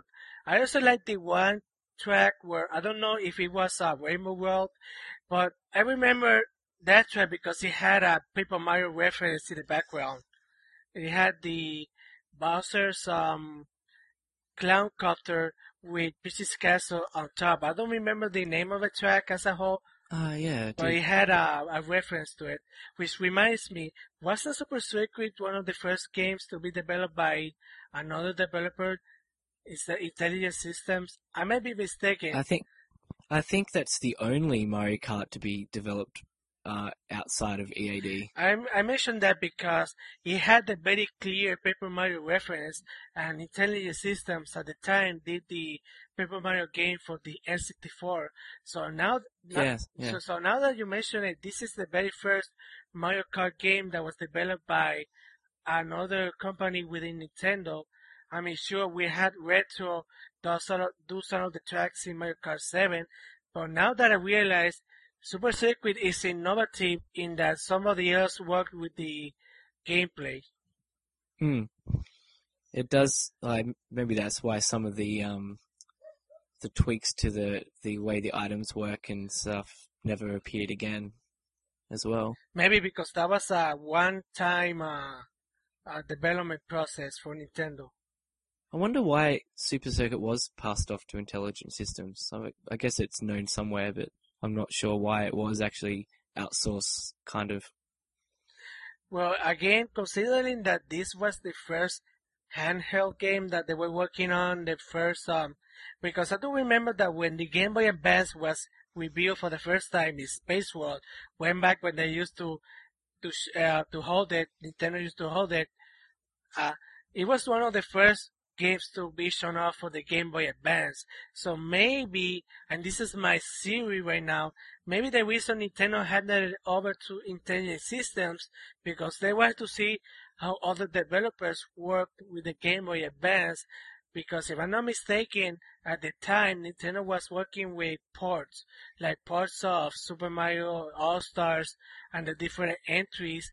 So maybe they needed to hand over some of their IPs to other developers so they could get a feel of how they worked and how they worked with the hardware. Yeah, I suppose, and I guess Nintendo's EAD teams would have been tied up doing something for GameCube at the time as well. That could be it because the next year after they revealed the Game Boy Advance, they were really focusing on the GameCube because they were revealed almost at the same time, but the Game Boy Advance came first. Like, it came out in the summer of 2001, while the GameCube was going to be released on the fall of 2001. So maybe at the time Nintendo was focusing all of these development teams, the main development teams, on the GameCube so that they could have a working system by the time it was released on 2001. Yeah. Anyway, we don't want to get too off track. We were talking about no pun intended, by the way. Tracks themselves. Sorry? No pun intended, because you said not to get off track. I didn't even realize that. Anyway, going back to the courses themselves for the GBA designed levels in Super Circuit, my favorite two tracks would probably be Sky Garden and either Luigi's one of the Luigi's race courses, and like Ribbon Road, like you were saying before. I think some of the shortcuts you can pull off in some of these tracks are also really clever, in that you can hit certain jumps with the mushroom, and you'll be able to go up really high in the sky and jump over whole sections of the course. Yeah, so even then, before everybody was too focused on shortcuts, Super Circuit was kind of experimented with the track design and how players would adapt to it. Yeah, like, if you hit certain jump, like small hop jump things, you'll be able to, literally jump really far over certain parts of the courses. And like I already said before, the design of the classic courses was really good. Now that I mentioned it, bless you. Now that I mentioned it earlier, it was kind of interesting to play the classic courses without the second screen dividing the television screen. Like I already mentioned, on the upper half you had the character, and the lower half you had the map. So it was kind of interesting to see how they took the classic courses and updated them slightly to fit the Game Boy Advance screen, as well as as Super Circuit's own gameplay design. I thought that was really cool. Yeah, some of the courses objects were taken out, but I think they did add some back in for certain tracks. I think they put some. Did they put Whoops in Rainbow Road for the Super Nintendo? Yeah. Well, that's something that recently Retro explained, and the developers of Mario Kart 7 explained, in that when they take the classic courses and bring it over to a new game, they have to take into consideration the limitations of the hardware in which the course was originally created for, and then they had to update it as well as reinvent it slightly, because they're working with a game that has different mechanics, and Super Circuit was one of the first games to truly experiment with that, in that they not only brought the classic courses over, they also had to reinvent them slightly so they would be able to fit with the game's overall design. Yeah, yep. One of the other things that started with Super Circuit, I just thought of though, was the ranking system for the cups themselves, like the A, B, C, and the stars and stuff. Yeah, Did you get into that at all? Yeah, I remember that. Yeah, I don't think there hasn't been a a similar system with the other Mario Karts, but I may be mistaken because it's been a while since I played a Mario Kart game. But you're right in that. I remember that it was the first game to actually grade your overall performance while racing. That's something that had been done in other games before, but I think this is one of the first times a racing game actually graded your performance, if I'm not mistaken. Well, it was the first time in a Mario Kart game, which ever since they've kept up. I think maybe Double Dash may have been the exception, but I know from DS onwards there's always been the ranking system, which in 7 has become very easy to get 3-star ranks up until 150cc, where it's a little bit harder. Super Circuit, it was very difficult to get a 3-star rank in a cup. Pretty much, the way I was doing it, at least, I was basically using no items at all and just coming first by a lot to try and get a 3-star rank on each cup, which on 150cc to try and use pretty much no items is very difficult. So you didn't try at all to get a big 3-star ranking at all? Well, that's something that okay, to explain it better, usually when I play games, I don't try to play them to become like the best player ever. So I just jump in. No, neither. I just jump in, have fun. If I win, great. If I don't win, that's okay too. I try to not focus so much on the details like getting X achievement in X game or trying to accomplish something so I get better ranking. So I'm afraid to say that I never tried to do that much in the Mario Kart games. I just go in, pick a character, complete the cups, compete with other players, and just have fun. So I'm sorry I can't dive into detail about that. I'm pretty much the same way. It's just certain games I do get into, I do try and do certain things. But Super Circuit was one of those, and I never did get all of the ranking 3-star ranks, but I tried. It is a fun way to extend the replay by a Super Circuit. Yeah, and the rankings carried over into the Super Nintendo tracks as well, so you could do both sets of courses. Okay, have you got any closing thoughts, Pedro, on Super Circuit? Well, I'm sorry. Well, I was going to say that while Super Circuit does have its issues and limitations due to it being on the Game Boy Advance, I wouldn't say it's as bad as some people make it out to be.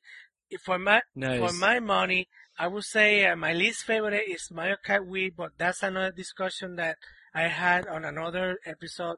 But I say Super Circuit deserves a little bit more credit for the design choices that it did. And people have to remember also that it was the first handheld game, so it was it required a lot of experimentation to get to work right on the Game Boy Advance. So it's a good thing that it kind of has picked up in popularity in the last few years, but it does need to get a little more recognition. Even if it isn't my all-time favorite Mario Kart game, at least it is better than some people claim it isn't. Yeah, I agree. That some of the later games may be more fun or excel in certain areas or whatever, but as a handheld Mario Kart, a handheld single-player Mario Kart experience, I think Super Circuit really does excel. It brings up to date the Super Mario Kart gameplay, 2D gameplay, and polishes it just enough to make it more tolerable to newer players. And yeah, the courses are really fun, and I just really do think it is one of my favorite Mario Kart games. Mm-hmm. And I do agree with you that Mario Kart Wii is probably one of the worst. Yeah, definitely. I'm sorry. I know a lot of people love Mario Kart Wii to death. A lot of people can say, no, but playing online gets better. Not for me. It still feels kind of unbalanced. Like they try to appeal to a new audience, while the other Mario Kart games at least focus more on the actual gameplay. And Super Circuit is indeed one of the last classic Mario Kart games because afterwards it will be focused on gimmicks and brand new gameplay mechanics. Yeah, Super Circuit really is like the last of the classic Mario Kart line of the way it was presented and the way certain things worked in it. But it's Mario Kart. If you like Mario Kart, I think you should really, if you haven't given Super Circuit a look before, give it a good look and give it a chance for yourself to adapt to the way the game controls. It is a bit different. And if you do think you do not like Super Circuit that much, go back and check it out again and give it a second look.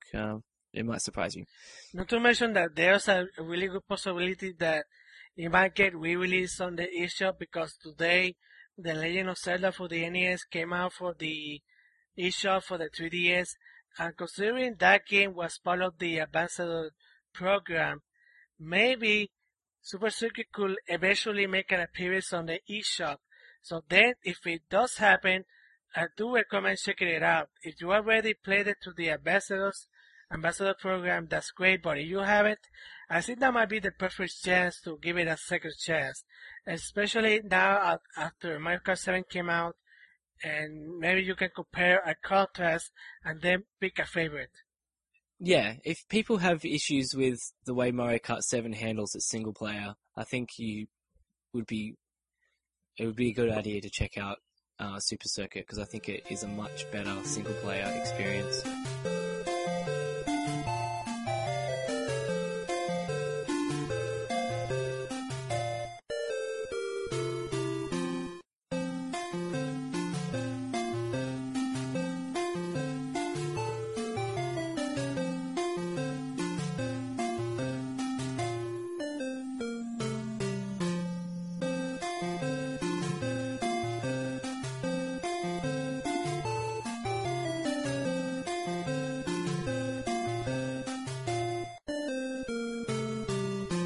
Hi, and welcome to another spirited rendition of NWR Jeopardy. This is our third episode, as we do not count the live show one as canon, because it was kind of a train wreck, and there was a stoner involved. It was bad news all around. I'm Neil Ronahan, and I will be the Alex Trebek, metaphorically speaking, for this show. And with me in spirit is Andy Gergen, who tried to return from baby hiatus, but unfortunately his computer did him in. Hopefully we'll be hearing from him soon in some form, though. He did contribute some of the questions, and I'll be sure to cry profusely missing him whenever I read his questions. Our contestants for the show are Nate Andrews, returning from the first episode of NWR Jeopardy. Hi. Yeah. Pedro Hernandez, our returning champion from episode 2. Hey, everybody. And Scott Thompson, who hosted one of them? Yeah, you hosted the second one with me, and you were on the first one? Yeah, I think I got second place in the first one with like 100 points. I think I was the only other guy positive outside of you who won. Yeah. And then I've won, and now I guess I just host all the time, which is fine with me. I enjoy this. So without further ado, let's get started. Our 4 categories for the opening round are Mario Kart, Dat Virtual Console Shit, Hardware, and Potent Quotables. I guess, Nate, you're the youngest, so we'll let you go first. All right, let's go with Potent Quotables for 100. Okay. The answer is, a winner is you. Pedro? Or no, Nate. Oh, what is pro wrestling? Yes, that is correct. Pro wrestling on the NES with silly stuff. So, Nate, the board is still yours. Potent Quotables for 200. Welcome to the Warp Zone. Or welcome to Warp Zone. Pedro? What is Super Mario Bros? That is correct for 200. Okay, I'll take the Visual Console category for... What are we right now? 100, 200, 300, yeah. 300. Okay, Virtual Console for 300. Sorry if there is a slight delay with this. I'm running the whole show by myself. For 300, this was the last Virtual Console release on Wii in North America as of right this minute. Anybody? What is the ignition factor? I knew it was like it's something with fire. Yeah, it came out in I believe August 25th, something like that. Yeah, and we're crying ever since. Pedro, the board is yours. I'll take Bishop Culture Shed for 400. These two platforms were the last two added to the Wii Virtual Console. Nate? What are Neo Geo and Commodore 64? That is incorrect. Anybody else? You were half right. It was the Virtual Console Arcade in Commodore 64. Oh, that's right. I believe Neo Geo was probably the third to last one. All right, Pedro, the board is still yours. I'll take Bishop Culture Shed for 500. All right. This was the first game from Japan that debuted for the first time in North America on Virtual Console.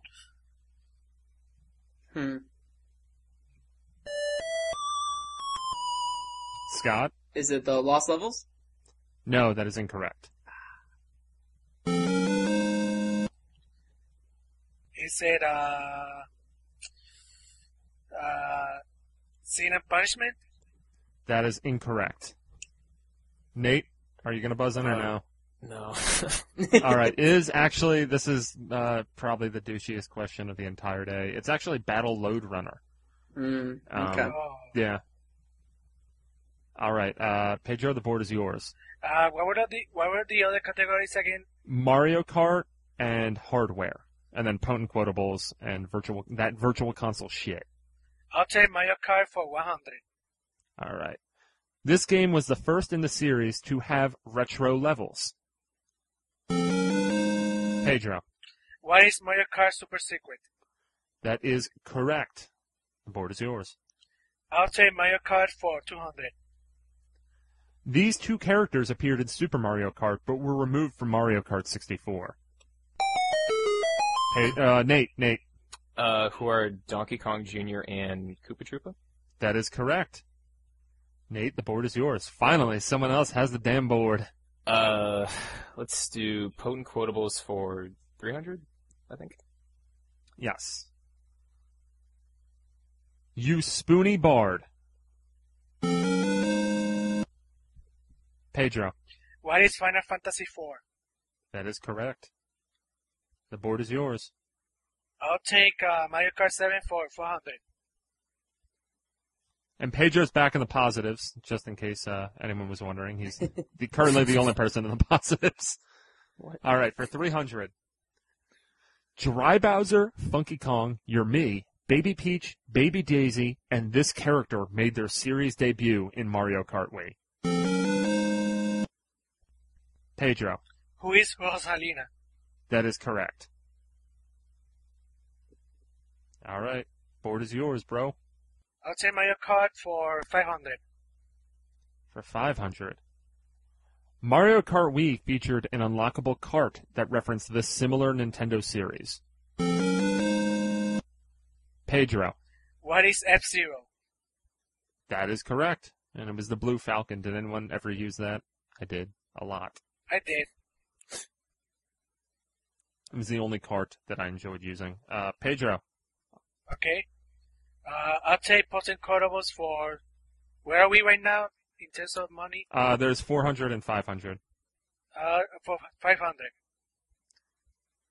All right, the answer is, congratulations, this story is happy end.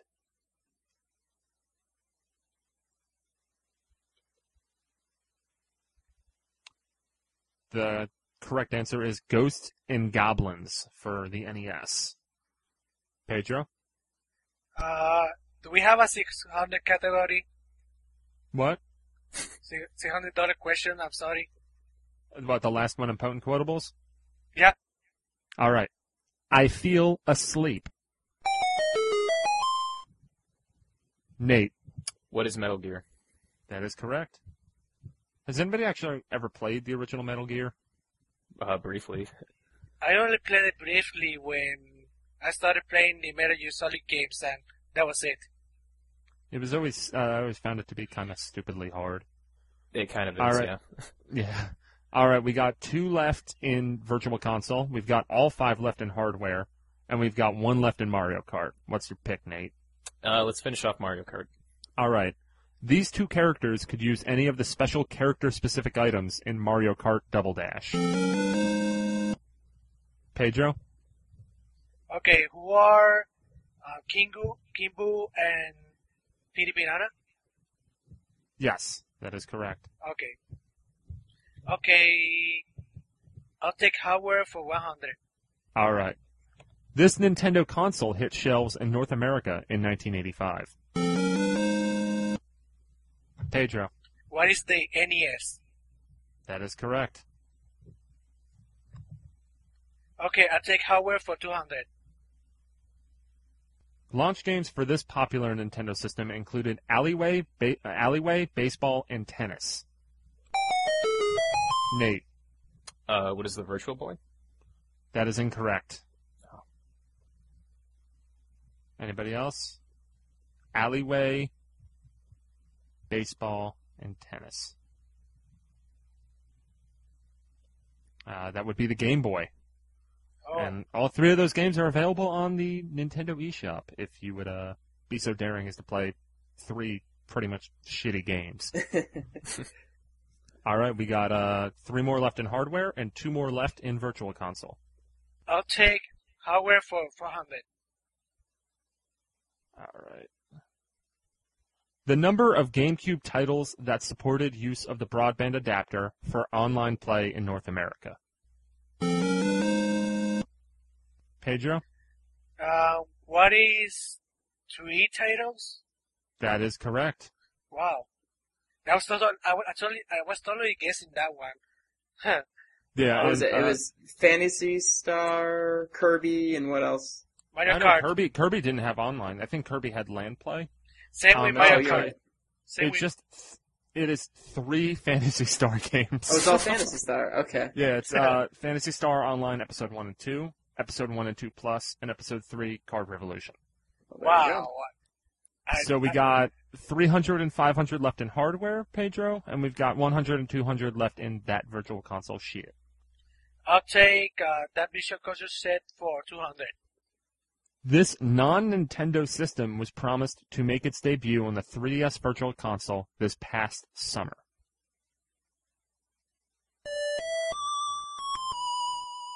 Scott?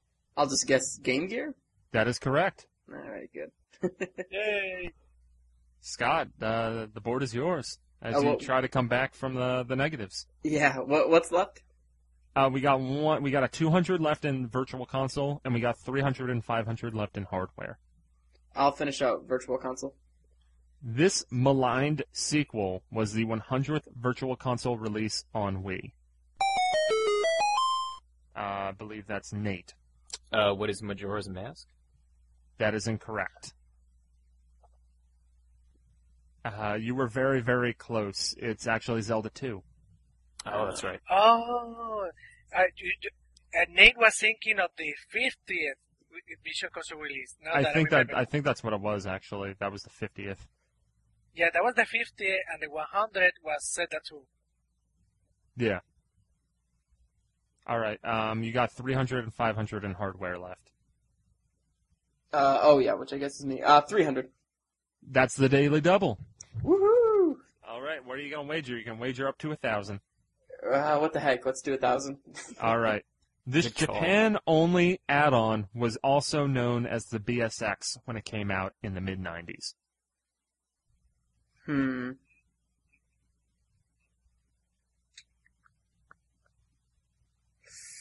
Yeah, I don't know. That is the Satellaview. I knew that one. All right, so we got one more left. This is the month that the Oh. Nintendo GameCube was discontinued.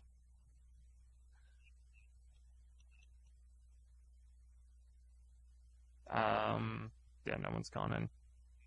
Anybody? I will take that as a no.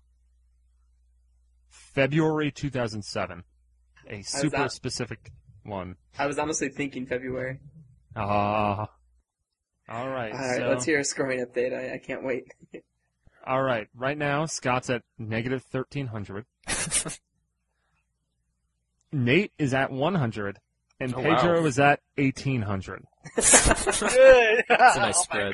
my Wow. God. Now I feel like a jerk. All right. So I guess, Scott, you will kick us off. And here are your categories.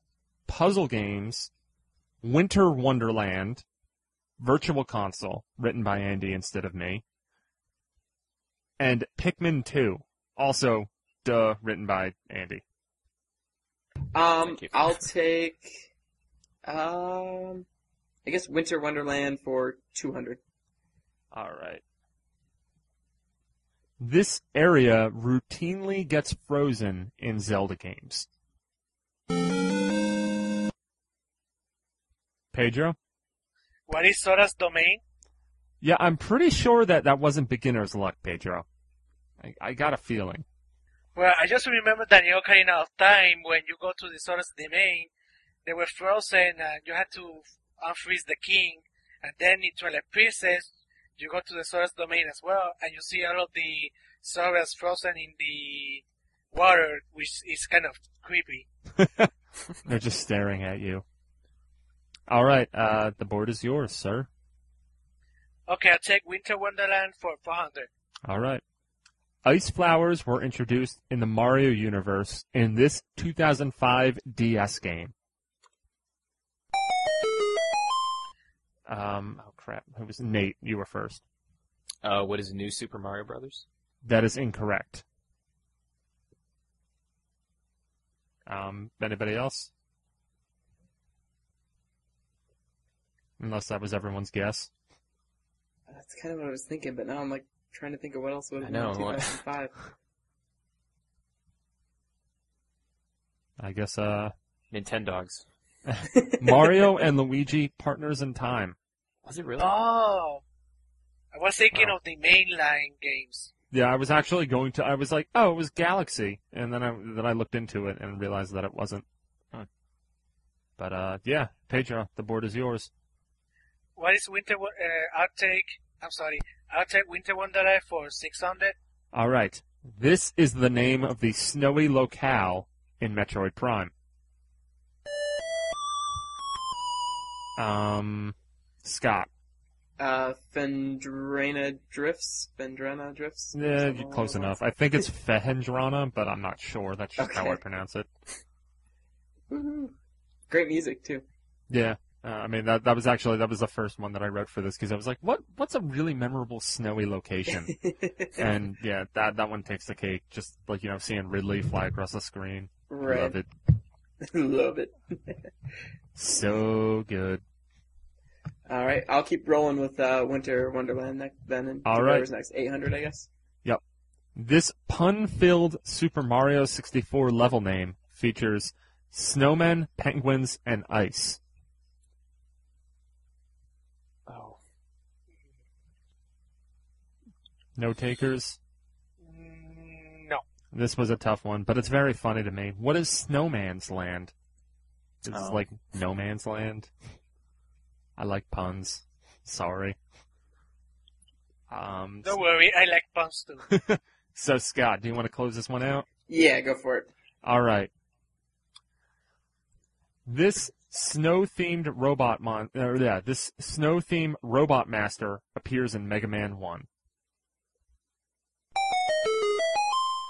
Nate? Who's Chill Penguin?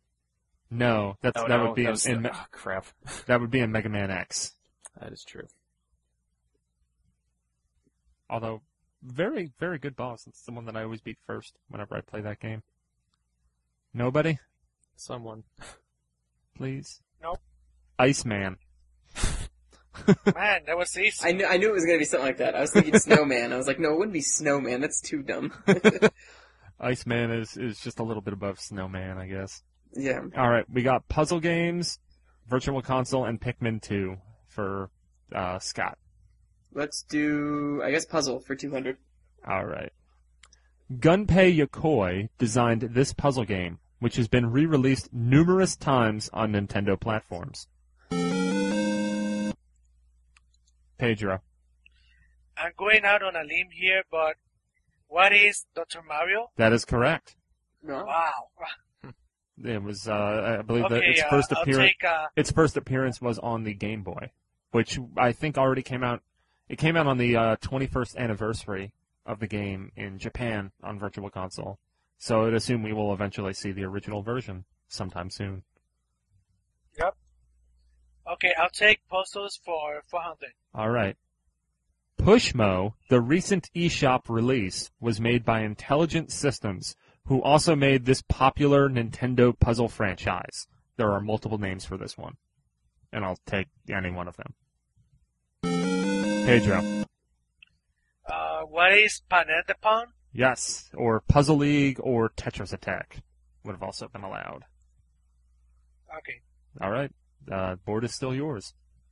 I'll take Puzzles for 600. That is the daily double. Yay. Yay! All right, what are you going to bet, Pedro? How much do I have right now? A lot. All of it. 2,600. God. Scott's got negative 700, and Nate's got negative 1,300. Oh man, Nate, Okay, what happened? Wow. I whiffed that Mega Man one. The funny thing is that it's like you guys have gotten ones right. It's just that you both got 1,000-point ones wrong. Yeah. Okay, I'm going to bet 400. 400? Yeah. All right. Tetris features this many pieces. What is 5 pieces? That is incorrect. It's actually 7. 7. Yes. Oh well. So the I still board is have my money. the board is still yours. Okay, I'll take Puzzles for 800. All right. Nonograms are what the name of the puzzles you complete in this series are called. Scott. I think I'm wrong, but I'll just say Pacross. That is correct. He's back on the board. He's in the positives, too, I think. Yay. Yeah, what do Yay, I welcome have back. You have 100? 100. You are only 2,100 away from Pedro. Watch out, Pedro. Alright, let's finish out Puzzle. All right. Though Puyo Puyo is a Sega game now, Nintendo still made this Super Nintendo version of it, starring a notable character of theirs. Scott. Kirby's Avalanche? That is correct. Woo! He's My first coming thought back. was Robotnik's Mean Bean Machine. I was like, no.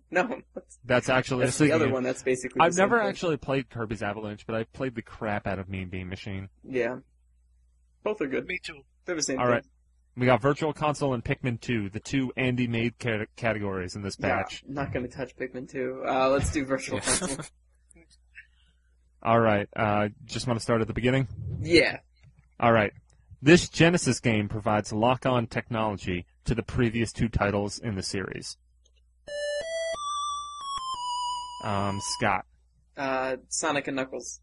That is correct for 200. He's making a late game comeback, folks. Yeah, watch out. I'll just keep rolling. 400. All right. This Mega Man title was the last NES title to be released on Virtual Console thus far. That was Scott again. Yeah, I'm going to go Mega Man 5. That is correct. He's on fire. If we were playing NBA Jam, you would be burning up your computer. Boom shakalaka. Yeah. Now is he going to put up a brick? Who knows? Let's keep going. 600. This Virtual Console arcade title shares a title, but little else, with an NES game featuring Irene Lou and ninjas. Scott. Is it Ninja Gaiden? Yes, that is correct. Wow. Jesus Christ. Score update, Scott's in the lead. Wow. He's got 2,300 to For 2,200. now. Big All top, right. Pedro. I guess, Yeah, 800. all right. This was the first import title to be fully localized for North America on Virtual Console. Sin and Punishment. I thought so, but I just because didn't want to. Sin and Punishment was the first one to actually be localized because games like Battle Load Runner, they were just the Japanese versions were released, but they already had English text, so they didn't have to be localized. I was and thinking actually, it was that one. Sin and Punishment was the first one to be released that was classified as an import game, because I believe still to this day, even though Battle Load Runner is an import game, it's not listed as one on the Wii Shop channel. Oh, okay. I did my research, man. Yeah, look at you. All right. I guess we'll close out Virtual Console. Yeah, please.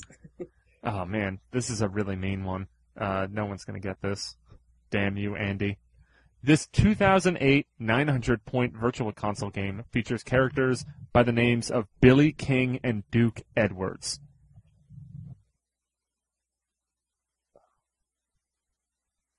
No one? Not surprised. Burning Fight. It's a Neo Geo game. Oh, okay. Yeah, no, not at Oh, all. that was.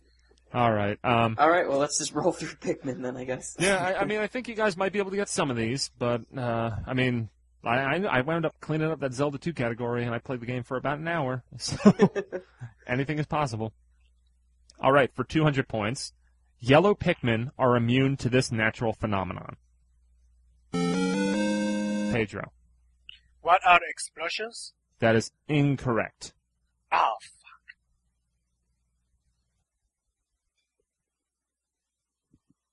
All right, the next one is this. Oh, wait, does anyone else want to guess that one?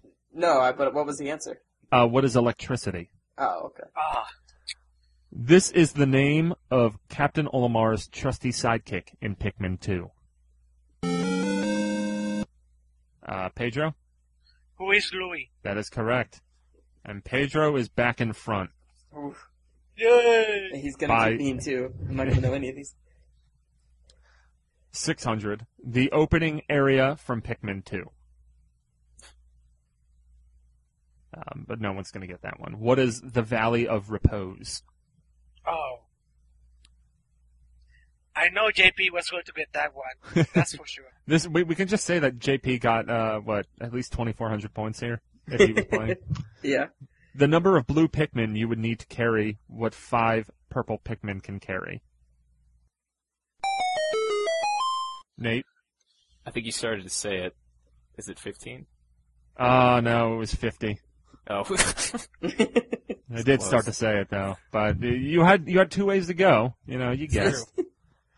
All right. The last one for 1,000. This is the company that Captain Olimar works for. Pedro? I think this is going to kill me, but what is that big carrot company? No, it's a Hocotate Fright. Fuck. that killed me. All right. Sorry, JP, but that game sucked. I'm sorry. All right.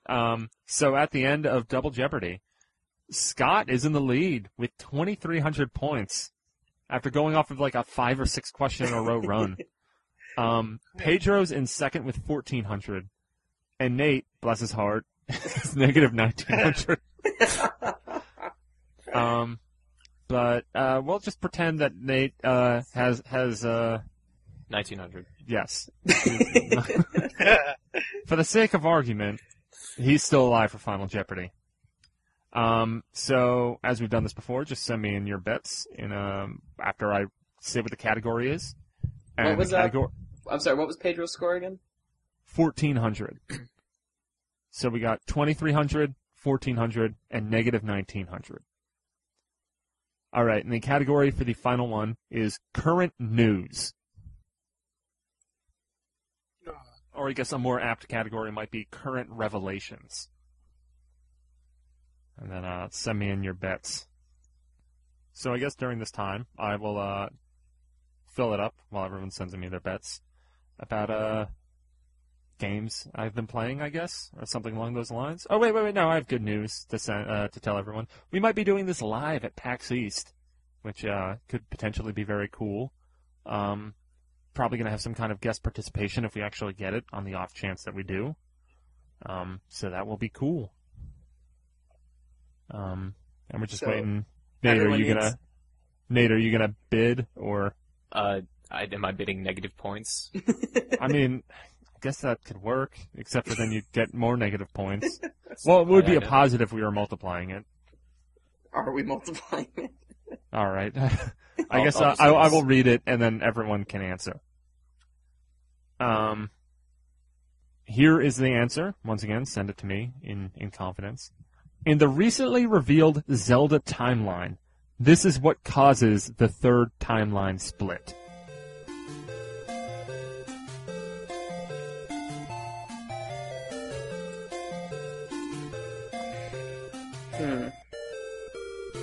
I meant to look at that all day today. I meant to pull that up and look at that.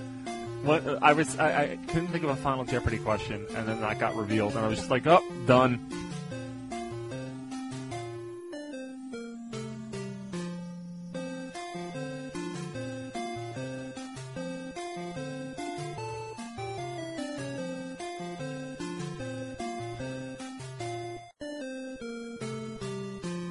Yeah. Okay, done. Pedro resent it as a question. All right. Well, I guess to start it off, Nate sent his in, so we will read off Nate's first. What is Link fails to beat Ganondorf? That is correct. It happens in Ocarina of Time. And Pedro's answer, he bid 1,400. What happens if Link fails to defeat Ganon? That also is correct. So that brings him up to 2,800. Yes. And I think we're gonna have to give it to Scott because he does still kind of have it right, albeit it's not specific. But Link dies. ... question mark. And he bid 550. I mean, if anyone wants to argue that, we could get an objective third party to debate that, but I think it works because that's kind of what has to happen. He has to fail and potentially die. Pedro, do you contest that? No, I don't have to disagree. It makes sense. I mean, the only way Link can fail is if he's killed or gets an arm and a leg cut off. I don't know. So that means at the end of Jeopardy, mildly improbable, Scott comes out ahead, 2,850 to 2,800. Wow, we were close. Yes. Yeah. And we'll say that Nate came out at 0 because he got the Final Jeopardy right. So we'll just bump up to 0. Yeah. But yeah, was that good, guys? Did we all enjoy it? Yeah, it was Do good. I need to stop asking such douchey questions? Because I don't want to have just gimmies, but I feel like I guess I should. Because there's so many where it's just like, shit. It's just all about getting the right person who would know, like, one specific thing about, like, a random, specific game.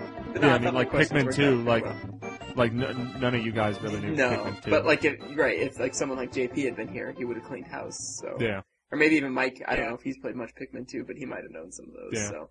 And in all fairness, I pretty much own the Mario Kart category, so it makes sense that later on I would fail, so it evens things out a little bit.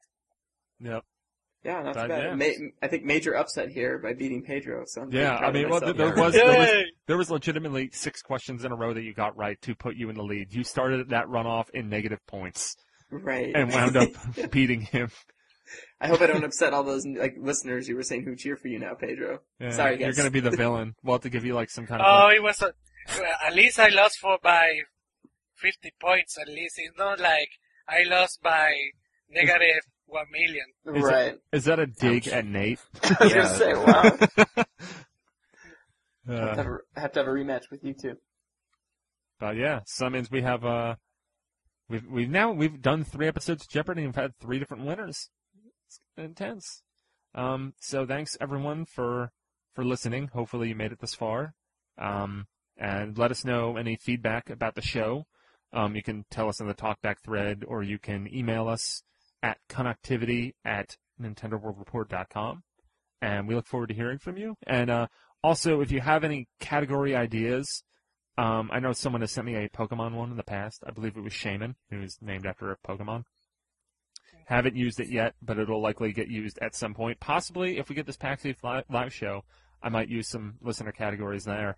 But if you have any, I guess you can email them to us at Connectivity, but if you could put them in a Word document or something, because generally we do have other people on the connectivity alias might be contestants in it. So I guess there's a way so that way not everyone knows it, thus discluding them from being a part of the contestants in that episode. Yeah. Or you can just send it to them and we'll figure something out. There you go. But yeah, thanks for coming by. Okay, bye. Bye. Alright, and that'll do it. Hope you guys enjoyed this sort of supersized holiday episode. Thanks a lot for listening. As always, if you have any listener mail for us, you can send it to connectivity@nintendoworldreport.com. Also, if you have the time, we'd love if you'd rate and review us on iTunes. We've got a couple new ones there, and we really appreciate it, so thank you very much. And I guess that'll do it. So we'll be back next week with our final show of 2011. You can probably look forward to some Game of the Year talk and things of that nature. But for now, enjoy the holiday, and we'll see you next week.